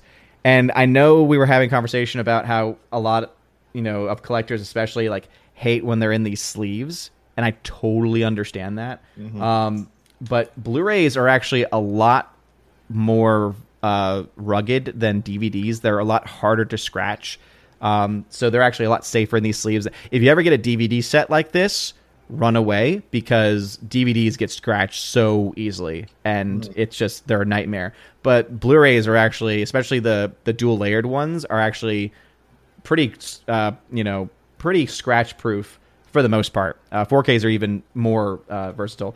But anyway, it's just, again, you go through this set and it's got beautiful artwork and literally it's like you're going through Warner Brothers' entire history. You know, it starts off with Grand Hotel in 1932, and then it's like every few years it just puts like the biggest film of that year. So Wizard of Oz, Gone with the Wind, Maltese Falcon, Mrs. Miniver, Casablanca, Treasure Sierra Madre. So like so many classic films. And if every studio made a set like this, I don't know. I just, one, I'd be out of money. But 2, I just think it would be a great way, especially for collectors, to be, you know, happy because it's like, we literally get the best of the studio. And there's so many studios that have so many great films. And so looking at you, Sony, in your Columbia 6 movie, it's like they put out 50. I don't know of any other studio that's done something similar to this. Like there's a Searchlight 25 movie set that I have, but most have not ever done anything even close to this 50 movie set. But anyway, did you find any of those, Rosetta? For some reason, I can't find it now. It's annoying me. Oh, I'm sure it'll. I did share some baby bison with you though in the group. Okay. Oh, your baby bison. Oh, you're your baby. Your baby. Let me see if I can pull that up on. Since it's on the actual screen. There we go. Ooh. Oh, the baby. Move. It's your baby bison. That one is newborn. He was having trouble walking. That one was running, but they're all right in that newborn first day. Aww. Oh yeah, that gift. Yeah. And then that's what was posted that started it all. Yeah. I guarantee you that's Wildlife Loop. I've spent so much time on that loop. Look at that. You can tell that's the same place, can't you? Mm-hmm. It looks very similar. That's for sure. Yeah. Oh, plus, there's only a few prairies where they actually have bison in the country, so. Oh, they're adorable. These are great photos. So thank you for capturing those. So anything else that you wanted to say or shout out, I think Rosetta? The biggest thing is that I try to always focus on doing something for other people and stuff. So anyone who wants to help chip in for my mom for dealing with stuff, let me know. I'll sell you something from the art, from the jewelry or stuff, so you get something back. I don't like just taking without giving back, but I'm more than willing to work with people and stuff, and that's what I've been doing to help her. And so far, I've managed to raise a few. It's nowhere near enough so far. Yeah. So it's been a lot of work. Yeah. I've posted a link to the PayPal where you can support Rosetta directly. And as she said, reach out to her. You can follow her on Twitter as well, and you can reach out to her that way. And she would be more than willing to create, you're still doing, where you create an art piece, things like that. Works on that with. Couldn't even do, because what I've been selling a lot of right now for helping with it is the jewelry stuff for people. Nice. I do a lot of angels, by the way. Nice. A lot of angels. Aw. So if you want to help support her, there's the link in the chat that you can do that with. I'm going to post this over on Odyssey as well for anyone who maybe wants to support over there. And Rosetta, you said that you needed to go lay down? Yeah, I've been up a while and I'm still recovering, so I'm supposed to rest my leg more. Okay. Well, thank you so much for joining us today, Rosetta. I know it's been a long time, and again, I know you've been through a lot, but again, I just want to say you're doing great. And since you haven't heard in a while, and Penchu Washte, Wonkin Dunkin Kichiyun. And I still can't read or pronounce it myself, but that's why you're here. And so remember, it means I bid you good day. May the greats bless you. Yes. Bye. And also to help me with 80s movies. Oh, she left before she could respond. But anyway, shout out to Rosetta. Again, always keeping me honest with my 80s film, my lack of 80s films knowledge. But anyway, please check out that link and support Rosetta over there. Also, she has a YouTube channel as well, and I'm sure she'll probably post in the chat too. Yeah, K-Man's been in and out all day just because of his internet. So thank you, Rosetta, for that. But Matt, what's going on, brother? Let's see. Various things. Just been busy with work and just playing games. Watch it, film and TV on the side. Okay. Whenever I can. Lots to mention. Okay, what you got? So I guess the big topic is Top Gun. Saw that last night. Yeah. So what did you think of Top Gun? Oh, I liked it a lot. Good. That's the correct answer. Oh, yeah. The whole theater loved it, too. Yeah, did you also... In my theater as well. Oh, so you did have applause in your theater, too? Yep, me too. Nice. Though, a few nitpicks I probably could add that... I could add it, kind of wish the soundtrack had a little more synth. Oh, yeah. I can see that. I like the synth from the original movie. Yeah. And just also just from watching a lot of, I mentioned synthwave. Like it's electronic music that's kind of based on like 80s style analog synths that essentially become like a subgenre of like electronic music that they've made like compilation videos of like classic 80s films set to it, and some of it included Top Gun, and that was, while the soundtrack was still good, I kind of wished it kind of had some more like analog synth and guitar, but yeah, still nice. Though I did kind of feel that the while the beach football scene was an honorable attempt, still didn't quite match up to playing with the boys. Yeah, but I thought for what it was okay. You know? Yes. It was playing with the boys. No, I think it's a good point about the soundtrack not being nearly as strong as the original, for sure. And one big part of that was you do hear, it's not really much of a spoiler because this is expected, you hear Danger Zone, but you only hear it once. Yes. And that made me sad. And well, yeah, just in style, like one of the special features in the Top Gun 4K pointed out that like how the soundtrack was big at the time and still is. Like while working, I listened to the soundtrack, both versions, like the original score and then the licensed songs. And yeah, they still hold up really very well. Yeah. But didn't quite. I don't find myself listening to this soundtrack, either licensed or original, unfortunately. Because it keeps elements of the original theme in, for sure, but it just... Yeah, there's nothing really memorable or iconic about it. Yeah, it'd definitely be one of the weaker points of the film, for sure. Right. And I know it kind of sounds like that's nitpicks, but I was just kind of... Everything else I loved, I was just kind of bringing up stuff that I don't think I've heard anyone else kind of bring up. Yeah. That, and also... don't know if I should go into spoiler territory regarding the climax. Yeah, I think it's a little, even if to throw the spoilers up, it's since it's opening weekend, I do try to avoid talking spoilers, at least this early on. All I will say is that it did kind of veer into Ace Combat territory, which I don't know if you're a fan of or know about the Ace Combat like video game franchise. No, I don't. Oh, it's like a semi-realistic but also fantastical kind of like alternate history kind of like a fighter combat series involving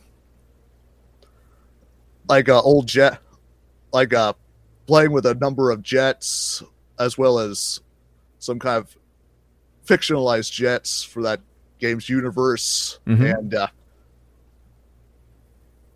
I'm sure it's in the trailers, but they don't really specify who the country, like aggressor country of origin is. They just have, like, you're right. Generic. It almost sounded like, maybe you might remember this better than I do, but it sounded almost like they said it was on American soil. Really? I have to check that out again. It's probably, again, I'm probably mistaken there, because when you actually see them go through the mission, you're like, okay, so clearly this is, since they're having to leave from the ship. But I don't know, for some reason, when they are explaining their plan, you're right, it didn't really come up, not just without mentioning like an actual country, or at least I didn't catch it, but then also I don't even remember catching exactly what even region it was talking about. It sounded almost like they were saying it was, near American soil or on it even. Right. So I brought up Ace Combat because, like, it's a fictionalized Earth that involves like fictional countries.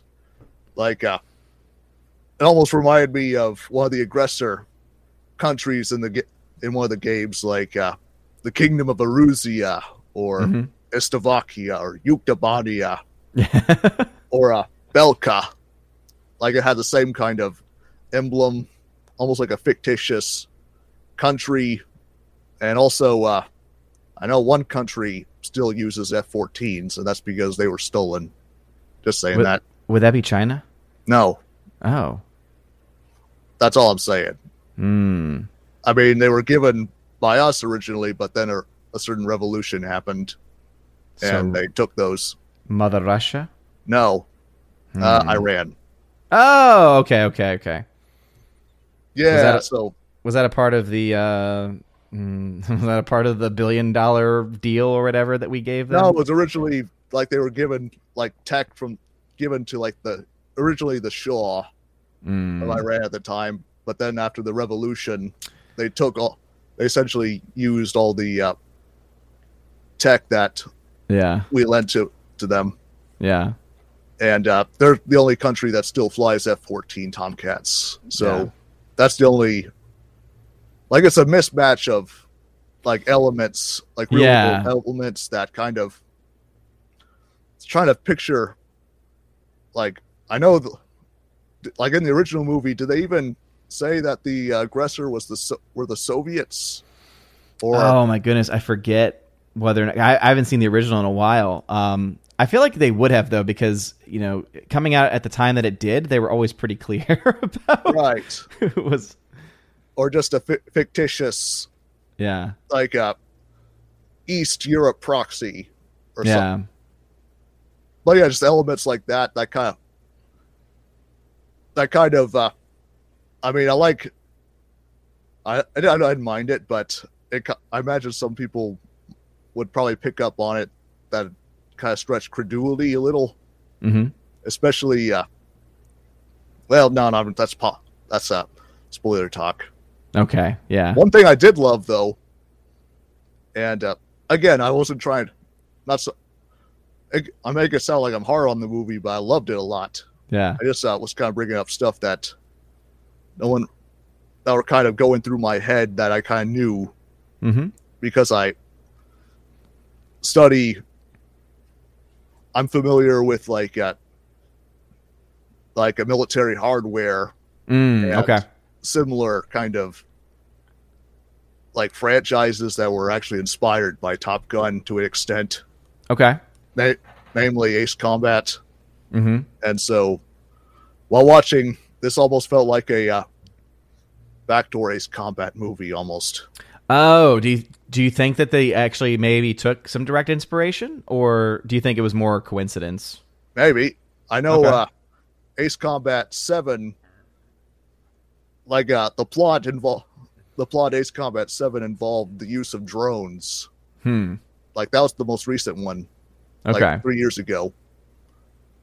Yeah. And I know originally, like early in the movie, like the I guess like the Admiral mentioned that, drones are the future. Thought that would play more into it, but now that didn't really go anywhere either. But, yeah. I think that was the one issue that, because Orange Hat Reviews was in here earlier, and I was only able to catch a little bit of his live review of the movie, but I remember he brought up something similar because he brought up that specific character who was played by Ed Harris. And the character played by Ed Harris, he shows up and you think he's going to be a bigger character throughout the film, but then he just disappears. And like, I remember hearing that and I was thinking to myself, yeah, I could see why one could definitely look at that as being maybe like a plot weakness. But for me, I look at him more as he was just meant to be a supporting character who was meant to be there to shut down the program and basically just be a carry, or I guess just be a transfer character to lead him to the Top Gun Academy. Like, you know, I think that's another story that they could have told and they could have gone further with, but because of what happens to his character and what happens in the midst of the entire story, it's not as necessary for him to have that story completed, if that makes any sense. Oh yeah. Then, of course, one thing I really loved that you probably heard, like, you know how originally as early as 2019, there was a little bit of a stink regarding how they changed Maverick's jacket. Yeah, and someone at some point, I think they may have been in the Odyssey chat, someone in our community claimed to have at one point worked in one of the departments that handled it and confirmed that they did digitally remove it from the jacket. But yeah, what'd you have to say? Boy, oh boy, did I clap when I saw that wasn't the case. Yeah, it was a little too quick for me, but so is the Taiwan flag actually still on there? Yes. Okay. Japanese. Okay. That was I know it seemed like a minor thing, but I know early on a lot of people that seemed like a very sour note to start off on.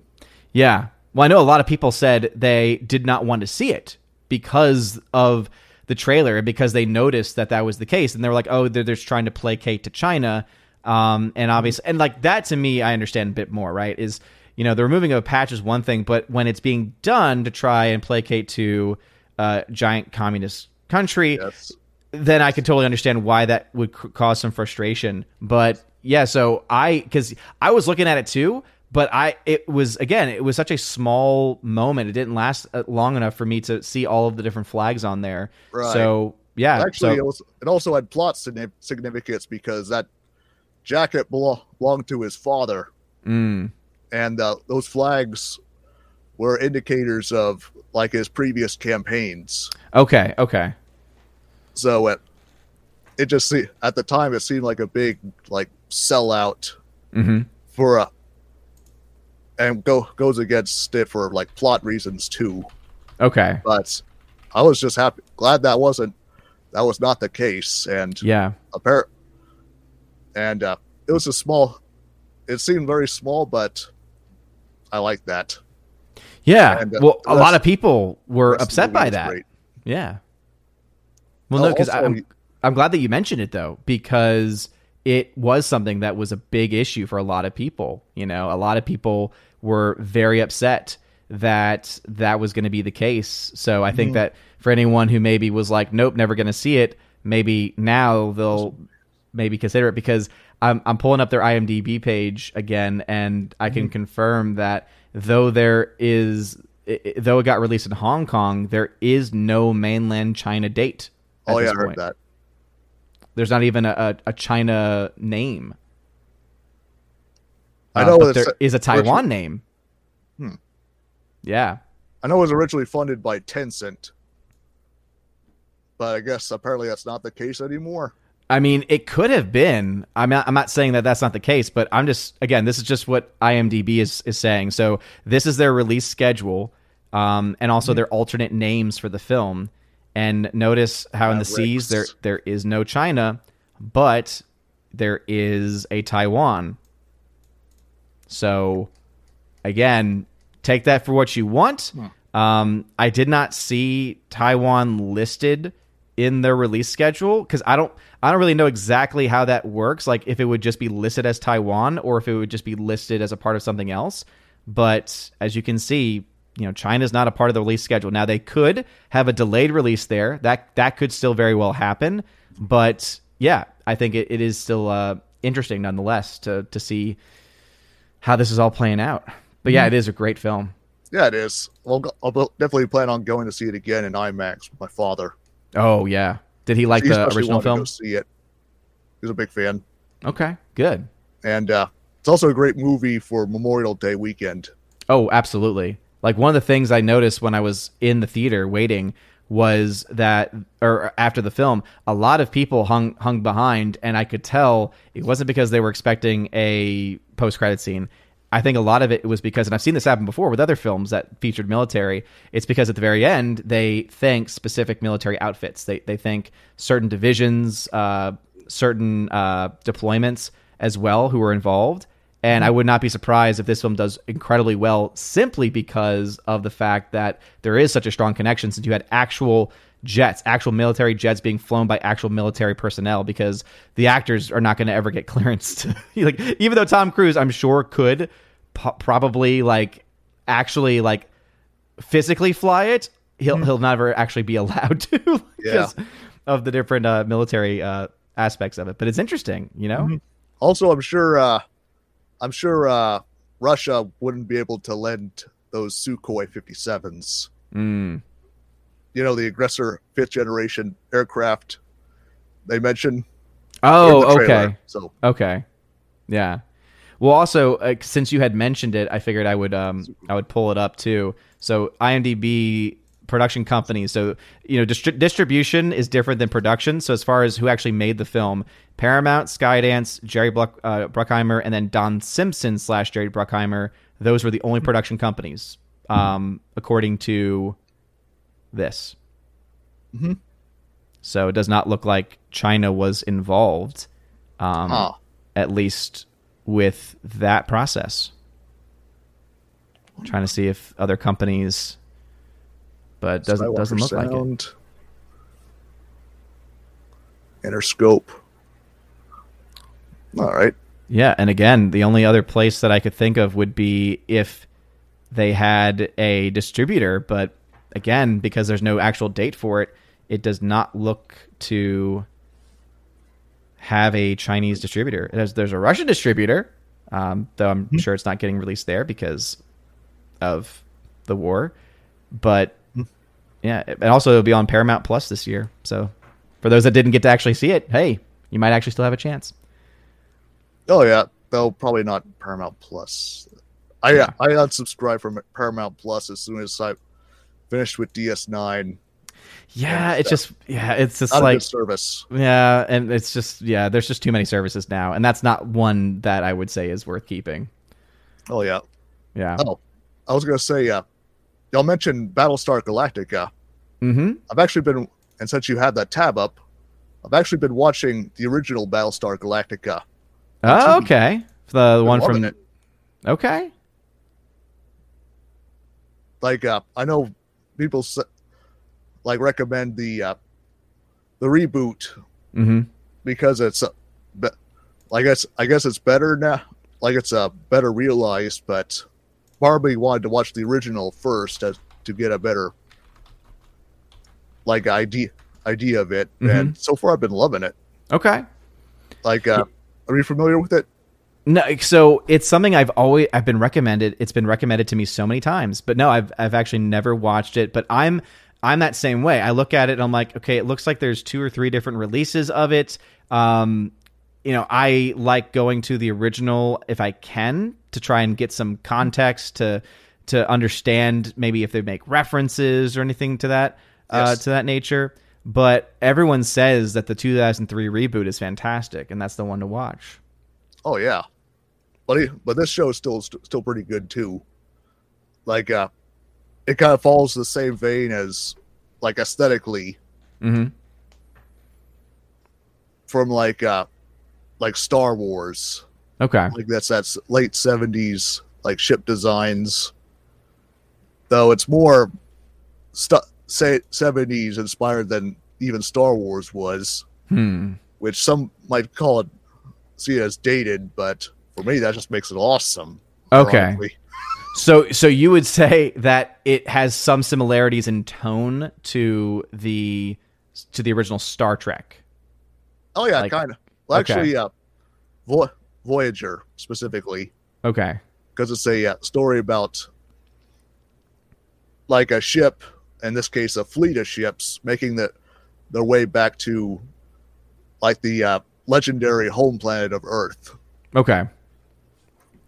Against a race of robots that wanted to wipe out humanity because they feared them, which ironically kind of reminds me of Halo, as in the actual story to Halo. Yeah, because the Covenant worshipped these old aliens, saw them as gods, but the higher ups saw that the humanity were the real inheritors of those aliens' vision, and so they essentially lied and said that they were like abominations and heretics and needed to be destroyed in order to realize their god's mission. And so that's the whole whole point of the conflict in Halo, and that's kind of, I could see where it took inspiration. Okay. And also the designs of like the Cylons and the ships, especially the Cylon, like hearing the Cylons talk, like with like the I-beam. It's like, I've always seen pictures of that, but watching it on screen with like the shiny armor and reflections, it's like, oh, that's just so cool. Yeah. And so did you watch the actual original series? Because I was actually looking at this and I was like, oh, interesting that they actually adapted the series into a film. Don't know. I'm still kind of like one thing at a time. Yeah. I'm still kind of a newcomer to this kind of stuff as well. It says here the first and fifth episodes of the series were edited into this theatrical feature film. Interesting.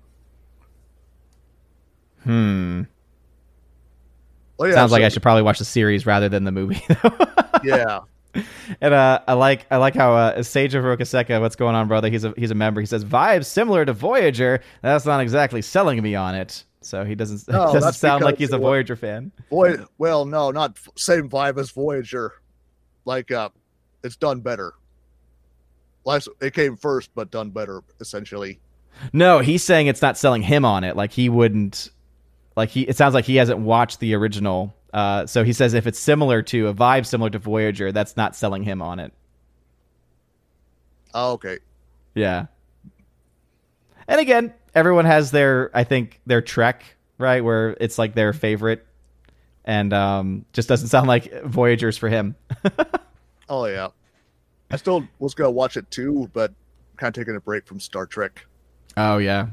I need to finally actually dive into DS9. I might actually do that today because the wife and baby Thor, they're actually on the road down to see her parents. So that's why I can go a little bit longer past 3 today.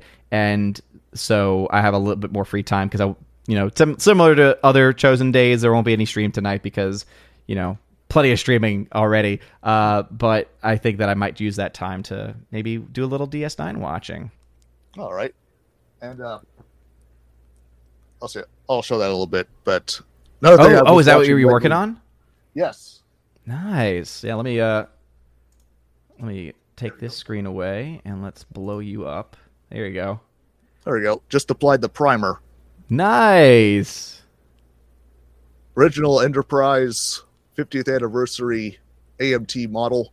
Nice. Just first time building these kind of model sets ever since I was a little boy. Okay. Didn't pick up on it, but now I've had to learn and glue and messy by blurting, and now I just got apply the individual colors. Okay. How long did that take? Like the actual building and then putting the primer on? Snipping out all the individual plastic pieces, filing the hard edges, and then gluing using plastic cement, which is a little harder than you would think because some parts didn't exactly match. Mm-hmm. So there's this bottom part was kind of wider than this top part, so it couldn't quite. Had to force it to fit together. With the nacelles, even the starboard nacelle came in kind of crooked. Oh, interesting. Okay. Yeah. So, but even still, I'm happy with the progress so far. Yeah. And just got to apply the individual colors, add the decals, and then add the little plastic dome pieces for the tops and bottoms. Nice. And sure it'll turn out very well, and it's good practice for future ones. Oh, absolutely. Yeah. Because you mentioned you never having gotten into I never got into it either. I remember seeing commercials for it all the time. Like the commercials I grew up with were more specific to Gundams. So, because I would watch Cartoon Network all the time. And so, so there would always be commercials for the Gundam sets, and there'd be people, painting them, putting them together. But for me, I would always look at it and just be like, oh, that would just be, for someone with ADD whose hands aren't very steady, I was like, oh, there's just no way I could ever have the time or patience for it. But Oh yeah, just put something on in the background. Yeah. And again, I think that kind of goes back to, I don't know, were you listening when Father Luca was on? No, unfortunately. Okay. He was talking a little bit. One of the book recommendations he had, the first recommendation he had was from a philosopher whose last name is, I think his full name is Joseph Pieper, but about leisure. And I think that would probably fit into that category of leisure because you're able to spend that time, you're doing action, but you're also able to use your mind for other things too. So yes, actually, I did catch that part actually. Yeah. So I was just thinking about that. I was like, oh, that actually sounds like it would be a good leisure activity that would actually probably fit what Pieper had in mind. But Bifford a Hobbit has this to say: Battlestar Galactica is an S tier TV show. Nice. Now, do you mean Bifford? Do you mean the original or the new one or both? That's the big question. And then Sage confirms what he means. He says, it's not hard to be better than Voyager. Ooh, I will have to give Battlestar Galactica a shot sometime. So he was not a fan of Voyager. Oh man, Sage is just being savage. I get the feeling that Voyager, from what I've gathered, is essentially the leftovers of ideas that weren't good enough to make it into TNG and DS9, which I'm sure was still fine, but not high on the priority. Yeah. And there you go. Sage confirms that as well. That is leisure. Hobbies, not sitting around. Culture. It's all about art. Absolutely. Yes. Amen, brother. That's on top of like the movies and games I play on the side. Which, speaking of Gundam, I've been watching the original Mobile Suit Gundam. Okay. Well. From what you said, the film or series? Series from 1979. Okay. Yeah. I never got into because when I watched Toonami on Cartoon Network when I was a kid, I would always watch Dragon Ball, Dragon Ball Z. But whenever the Gundams came on, I don't know. It was so beyond me. I just never was able to really get into it. I don't know. Oh yeah. Well, especially the original Gundam that didn't get a full airing on Toonami back in the day. Oh, so the one that you've been watching didn't get released then. Right. Like I mean it was mostly the other Gundam series, but the original, like they also released the movies as well, but like the original Mobile Suit Gundam, like back in the day in Toonami, I guess didn't have a good viewing figure, so they kind of cut it out before reaching the finale. Okay. Which I imagine they kind of cut out a lot of the violence. Anyway, so yeah. Nice. I've been loving it. Like, I guess another like anime staple that trying to catch up on, and also to give a reason why I was building these models. Yeah, absolutely. It's called Mobile Suit Gundam. Yes. Okay. Just gonna try and the Universal Century. Pull that up. Oh, you're bringing it up? Yeah, I'm gonna try and bring it up.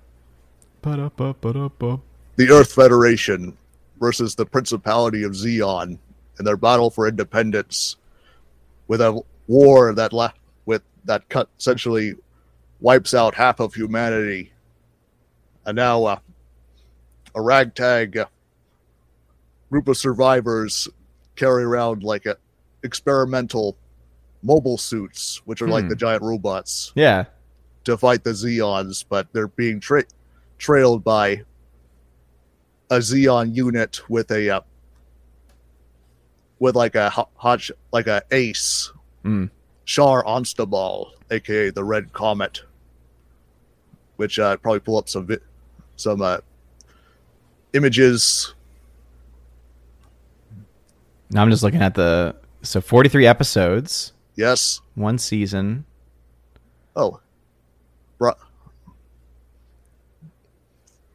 Nice. And so this is the original that inspired all the other ones. Yes. Okay. Which I looked into it. Apparently it was also inspired by Starship Troopers. That book has inspired countless sci-fi. Yeah. And the first Gundam anime ever. They gave it a 9 out of 10. Nice. Yeah, of course. Like, it's become, like, essentially just as big of a staple in Japan as Star Wars is, or at least was here. Yeah. And that's the original. Let's see, the cast, like, just the main mobile suit RX-78-2. Okay. Which is this one right here. Nice. Pretty much like the icon for the whole show, and almost Gundam in general. Nice. So how long did that one take to make? Like a few hours. Okay. Just a matter of like cutting out the pieces. Luckily with these kits you don't have to put on glue. You have to use glue. Oh, okay. So the smaller ones, it's more of like kind of like a Connect. Yes, well, actually, all of them pretty much are. Okay. Only this particular, it's called the HG scale. Okay. Which is kind of like the beginner grade. Mm-hmm. And essentially, higher grades are a little more expensive, but have a lot more detail and are a little bigger. Mm-hmm. Nice. And I'm hoping to get into higher grades as well. Yeah. And from 1979, still holds up very well. Oh, that burger looks great. Don't know. That's not from the show. I always love when IMDb has random photos that are Char. Oh, just fan art. Spaghetti. I'm guessing that's what they're doing. What? No. Oh, no. What in the world? Why in the world is that? No. Oh, no. We're getting it up. This is IMDb. Territory. This should be safe. I know. What in the world? I mean, I'm sure the other one was just a clip, just a still. What kind of show are you watching? One with lots of dying, but nothing creepy like that. None of that. But yeah, it's also. I mean, I'm sure the other one was just a still, just kind of made in oh yeah, absolutely. Context, out of context. That's why I always say context is so important. Yes. Well, yeah, it's also a show about, well, again, like war. Mm-hmm. Like one of the key themes involving Gundam involves like war, essentially war on like two factions that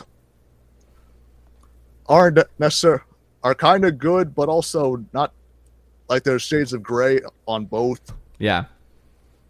Like the Earth Federation, or like essentially like the faction for the main characters, but whereas the Zeons are like the ones wanting to fight for independence, but are portrayed as the villains, but you get to see their perspective as well. Mm-hmm. And they're not like evil bad guys as well. Yeah. But it just kind of shows a kind of cool action, but also it's a very hard-hitting commentary on war on both sides. Nice. And just and of course it takes place in a future with like space colonies, yeah, and Earth, and a war that wipes out half of humanity. Mm-hmm. Like in the intro to the show, they show like the Zeons essentially take over like a colony and drop it on Australia.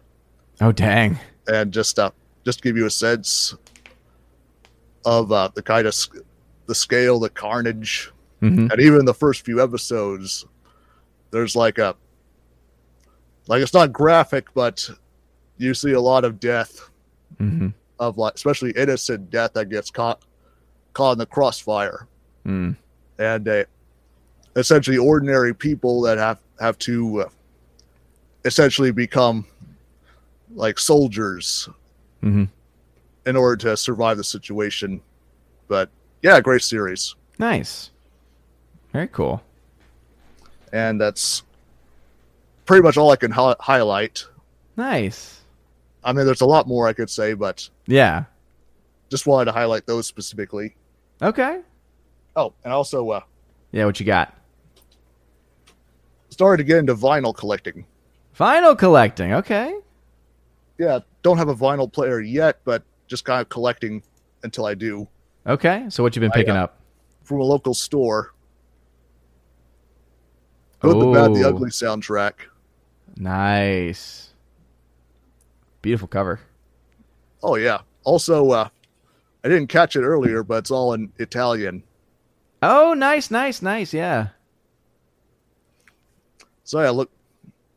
Love the Good, the Bad, the Ugly named, and just thought I'd have a piece of it as a keepsake. Yeah.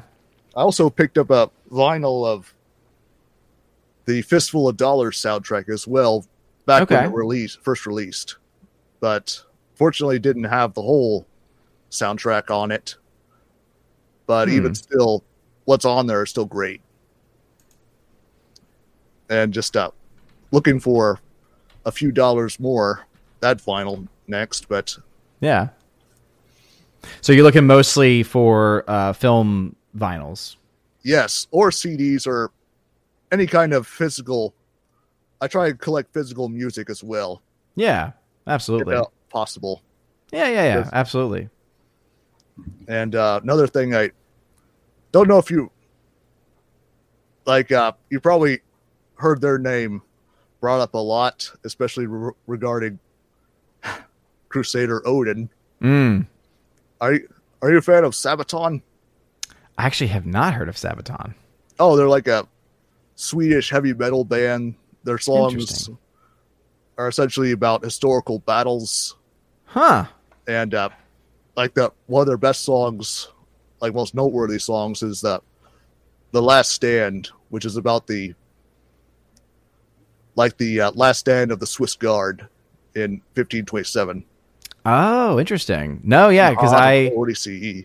In the home of Christianity, the seat of power is in danger.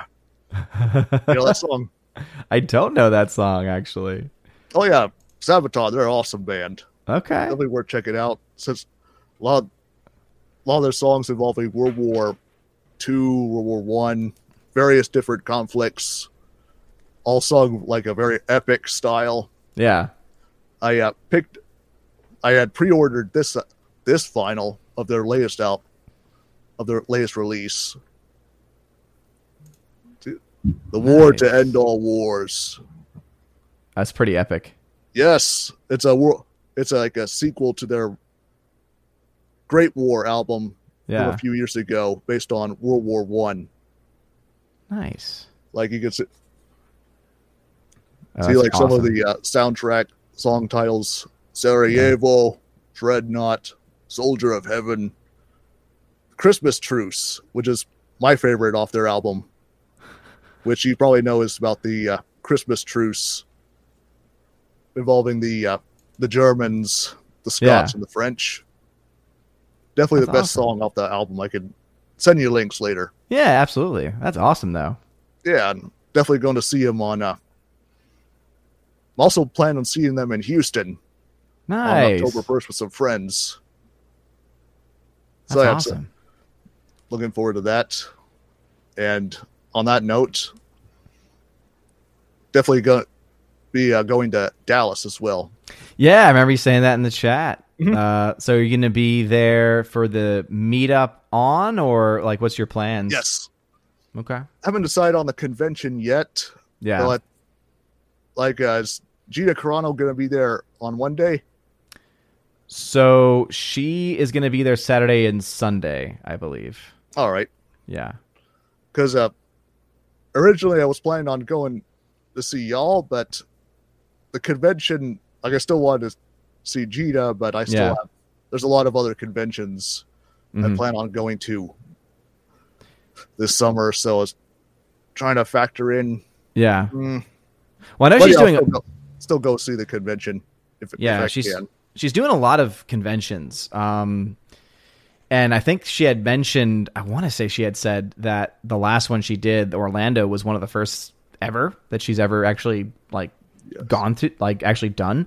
So she was just amazed at the amount of love and support that she was getting, and it was awesome to see it just firsthand. So I know that she's got several other conventions though that she's got. So she's got Dallas coming up. Then she has one in, I think, Canada actually lined up. And then I think she mentioned one that was either in Illinois or right outside of Illinois or something. But one of the things that she was very clear on was that she was only doing conventions that did not have mandates. So, wait, conventions that don't have hobbits? I didn't hear that right. No, just don't have mandates. Oh, okay. Oh, you actually thought I said hobbits? Yes. Oh no, she likes hobbits. The hobbits were going to Dallas. They are going to Dallas. No, in fact, one of the things that I don't remember if it was on one of the live streams that Jay did or not, but she at one point was in the backstage area where they all have options to have like food and stuff, and she had the airport basically had lost her luggage, so when she first got there, was in what she had traveled in. And at one point she just makes a comment to Jay saying, "Oh yeah, I feel like I look like a hobbit." And Elijah Wood overheard this. And so actually leaned over her and says, "I think you actually look pretty good." So it's just, she has no problem with she has no problem at all with hobbits. Oh, okay. Yeah. Oh, I thought I said that. Coincidentally, Lord of the Rings people were at conventions she was going. No, they just, I mean, a lot of them, I think, just do the cons in general. I think they're regular con goers. But for her, she does have a stipulation. I don't think the others would. But for her, obviously, since she is very anti-mandate, very pro-freedom, she's only doing cons that don't have any of the mandates, whether it be mask, jab or any other type. She's totally against it. So at least if she's at a con, you're like, oh, well, I know that I'll be okay. Yes. And you don't have to have a face shield. Exactly. As when meeting her and signing autographs. Exactly. Which kind of misses the point. Yep. I remember when I watched that Will Shatner Amazon Rocket special, they showed clips of him at New York Comic Con, and he was signing autographs with the plexiglass face shield, which I imagine were pricey autographs, and kind of misses the point. Yeah, if there's that barrier. But anyway, just glad to see that's not really. I've seen fewer of that now. Actually. Yeah. No, absolutely. And it's been great to see that most states and most cities and most, therefore, cons have been kind of going against that direction. And that's why I'm very intrigued to see what the numbers end up being for the Star Wars Celebration that I think is still going on, because they originally were not going to have any mandates, but then they changed it to having mandates. So Lord knows that that's going to limit the number of people that are going to be able to actually go. So yeah, I'd be very intrigued to hear about what those numbers are coming out of Celebration this year. Not to mention, of course, that there's not a whole lot of stuff going on in Star Wars that's really to be excited about. So oh yeah, I'm pretty checked out. Yeah. If it's not made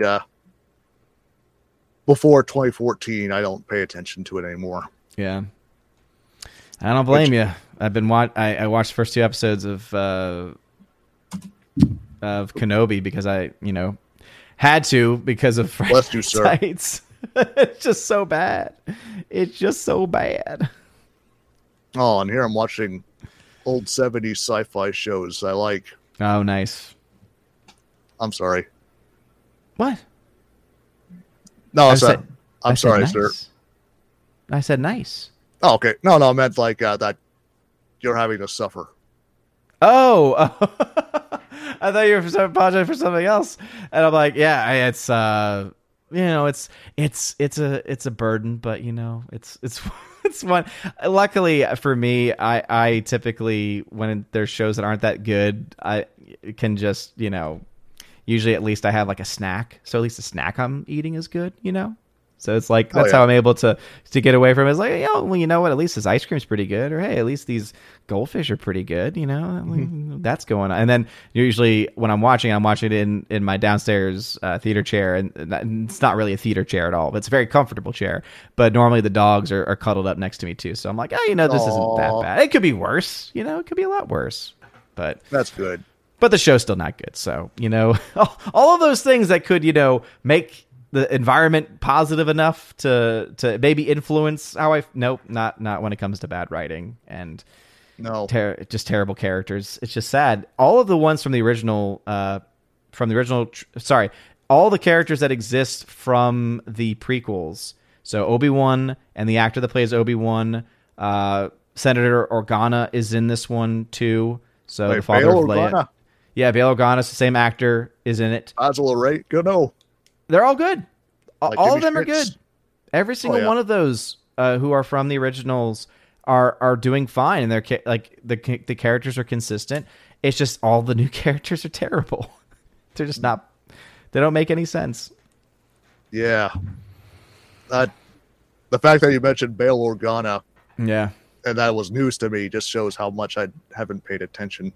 Yeah, and this is one where when it comes to Star Wars or bad stuff, typically I don't mind, jumping into spoilers or spoiler talk. I usually get spoiled trash. Yeah, and it's like the people that typically watch me aren't ones that would probably care about it either.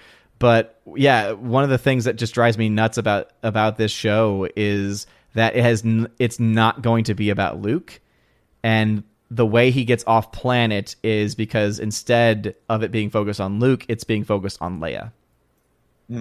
So it's Leia's story, and it's 10-year-old Leia, and somehow she's able to outrun trained bounty hunters, and also outrun Obi-Wan Kenobi as well.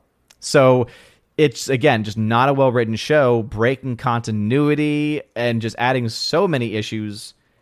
And it's just very clear that, once again, Disney has not thought things through. There are just so many things that they could do. Even Laura's coming in now, saying Kenobi is trash. It is. It's just not good. Even from just the objective standard, it's just not good. And it's sad because they could have done so much with it. All right. Yeah, Star Wars is lame. Well, I watched modern Star Wars. Yeah, exactly. Disney Star Wars. Yes. Old Star Wars, circa pre-2014, still awesome. I can delve back into that whenever I feel. Mm-hmm. Yeah, that's why I'm excited to, on the trip to Dallas is probably when I'll next do my next binge of it. But I started the audiobook version of the first of the X-Wing novels, which I've heard are just fantastic, and it's great. I love it. I think it's great. It's called Rogue Squadron, and it's phenomenal. Let's see. Laura says they clearly stole the last scene of Episode 2 from Star Wars fan. Oh, that's actually a good point. I didn't even think about that. So they show, in the second episode, they show I'm assuming it's supposed to be a Bapta tank. They show Darth Vader, but it doesn't even look like Hayden Christensen. Like, it doesn't even look like him. If I had keys to jangle. Yes. So I didn't even notice that, but that is such a good point, because that is exactly how Star Wars Theories film ends as well. I forgot about that. Wow. That's amazing. Oh, yeah. I meant to say, I tried to reach down to my pants, see if I had any keys in my pockets, but no, I don't have any to jangle. Oh, well, it's okay. Gus had said the first one, so he had mentioned the Pacific Rim movies. The first one's good, second one's not good at all. Oh, yeah. I expected as much, so that's why I kind of didn't bother. That's a shame. John Boyega, trying to be the leading man again. Yeah. Has he still tried to be a leading man since? That's the thing, though, is that he has the potential. There's a great independent film. It also happens to feature Jodie Whittaker for any Doctor Who former fans.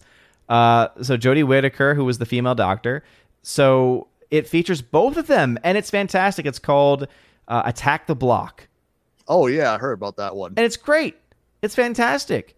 It's the film that got John Boyega basically put on the map. That film is great. Jodie Whittaker in that film is also great. So it's amazing to me that what these shows, whether it's Doctor Who or whether it's Disney Star Wars, that it's clearly not the actors, it's clearly the writers and the producers that are destroying not only the writing and the stories that are being told, but also they can't even allow the performers to give good performances. Mm-hmm. That's how bad they are.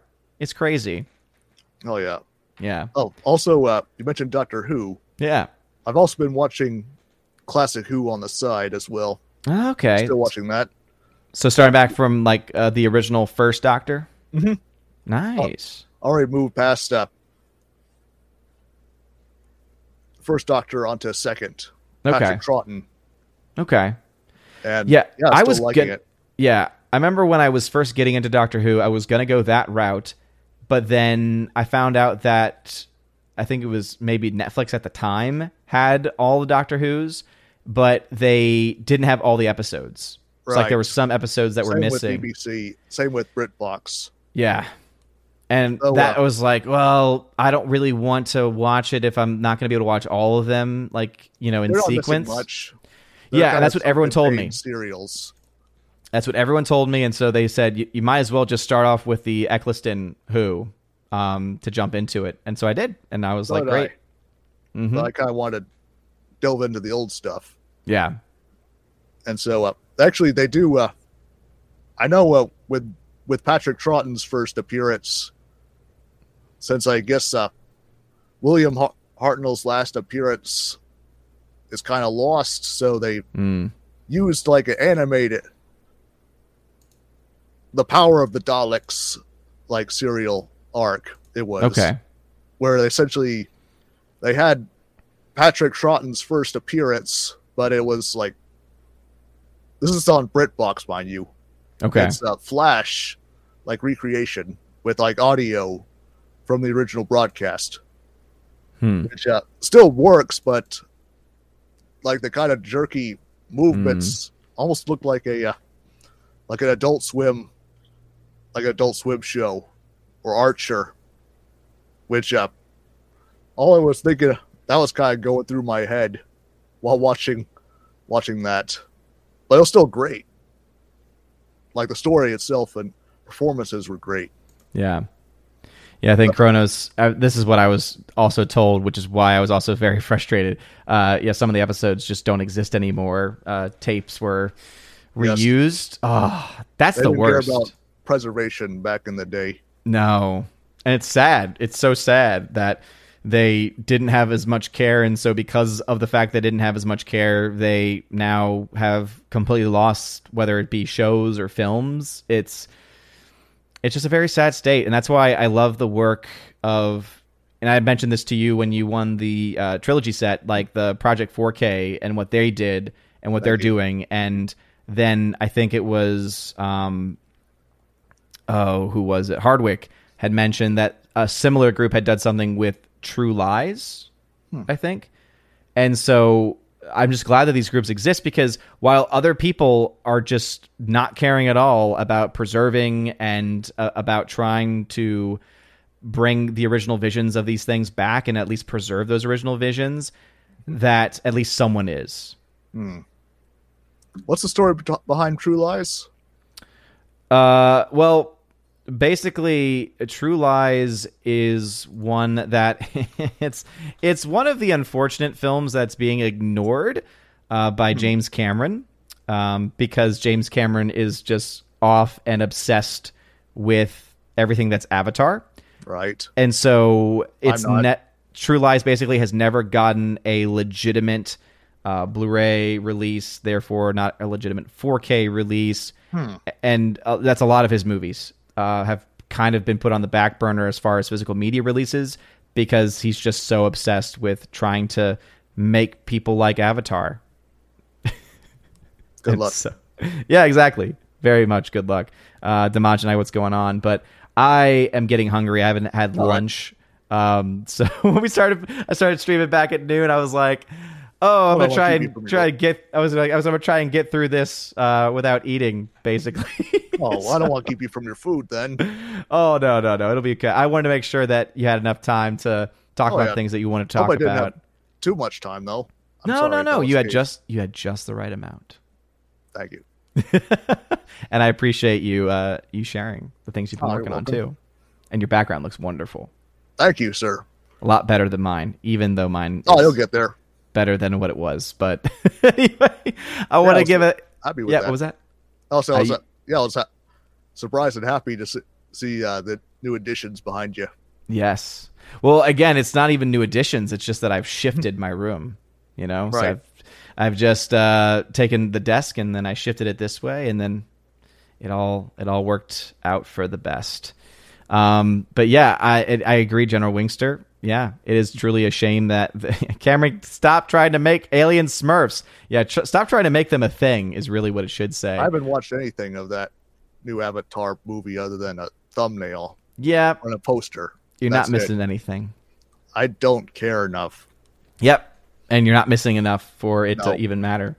But I did want to give a shout out to all of the chosen today. So, of course, shout out to Matt and the K-Man. K-Man, you've been a trooper, man. It's been in and out, like, just nonstop. But he's been hanging out for the last several hours. So thank y'all for being here and for hanging out till the end. Shout out, of course, to Rosetta Allen for being here earlier. Shout out to Tina. Shout out to Mr. Roy. Shout out to Laura, who's been in the chat. And also shout out to Luca, who had his first appearance on the Chosen of Valhalla stream. And yeah, absolutely. And again, a huge thank you to my Chosen. And so any last words, Matt? Go see Top Gun. Yeah, I could get down with that. Go see it several times. It's worth it. Absolutely. And the K-Man, any final words now that we have you? Pretty much just appreciate always letting me on here, and shout out to the Valks and Laura for constantly getting doing the moderating and keeping the chat going and whatnot, because they're awesome. Amen, brother. Amen. Yeah, and also posting links and all that good stuff. But yeah, Laura, thank you for being here throughout. Thank you to everyone who's been watching. I think there's been a couple people who've been here from the very beginning, an almost 4-hour marathon stream. So thank y'all all very much. This has been a lot of fun, as it always is. Just as a reminder, no stream tonight, as this is more than enough stream for one evening. But do be on the lookout. I will be posting the summer stream schedule soon. I still need to work out a few things because I have obviously appointments and stuff to get taken care of. And so I don't want to commit to a schedule, then have to immediately start to be like, oh, well, I can't actually do this new schedule at this day because so just be on the lookout for that, though. It's gonna be morning streams, so 2 additional morning streams, the Good Morning Asgard stream coming back, and also an additional stream probably on Thursday, because that's when I did it last year and it seemed to work, the OMB Report Live. So I'll be doing videos for that channel again and doing a live stream on those days as well. So please make sure that y'all keep a look at it. I'm going to try and post that on the socials. It'll be on the website, ombreviews.com as well. And again, huge shout out to everyone in the chat, everyone who was on today. And I'm going to hit the credits, and then I'm just going to roll out right after. So anyway, thank you all very much for being here this weekend. We are in Ascension Tide. For most people, we'll be celebrating the Feast of the Ascension tomorrow, even though that's 43 days after the resurrection, when it should be 40 days. But hey, again, that's not my call, USCCB. And so, or I went Thursday. Oh, yeah. Unfortunately, I did not have a church nearby that was celebrating it properly, but it's okay. We make do with what we have. So thank you all very much for being here. Have a wonderful rest of your weekend. Have a wonderful Memorial Day as well. And yeah, as Matt said, go see Top Gun. And as always, God bless everybody. Before going any further, I wanted to give a very, very huge special shout out to one of my Valkyries, one of my longtime supporters, Tina B, the Empress of the Universe. Thank you so much for being a supporter and for being a mod on this channel. And now for a huge special shout out to all of my members who are at the Keeper of the Bifrost level and above on Patreon, Subscribestar, and Locals. So first on Patreon, Brandon, let's go Brandon, Christopher Bowman, Garrett Searles, Hymir Irie Hymason, Jacob from Holland, Jacob Juice, who you can check out on his Letterboxd. Jacob Juice is how you can find it. Jeffrey Toon, Joey Horn, Jonathan Carney, Laura, the Modern Major General, Story, Mad Mike Jackson, special shout out for him in a second, Mad Mitch Dunaway, Orange Hat Reviews, you can check out his channel, Orange Hat Reviews, Rosetta Allen, you can check out her channel as well, Stan Andrian, and Miss Martin Muses, who also has a YouTube channel, and a special shout out, as I mentioned, to Jacob Juice from Holland, again, letterboxd.com/Jacob Juice for more information about him, and a special shout out to my members over on Subscribestar, Matt 317, Storm Tracker, The R, Fast Reaction, Mr. Roy, and a huge shout out to my newest Chosen of Valhalla member, Luka Illich. J-Rod, the Beer Guru, and ZK-Man. Thank y'all very much for supporting on Subscribestar. And to two of the members who are supporting me over on Locals, who asked for special shout-outs. First off, Minnesota hockey fan. Let's go. Let's get a hockey player. And UAB, Mad Dog, Mike Jackson for the win. Thank you very much for supporting me, and also Robert Barnes on Locals as well. Anyway, if you want a special shout-out, and Brett D90 for that matter, if you want a special shout-out at the end of every single video, please check out that top link at the very top of the video description. It'll give you more information about the different tiers and what you get every single month. Thank you guys for your love, for your patience, for this month's shout-out video as well. Have a wonderful rest of your day, and as always, God bless.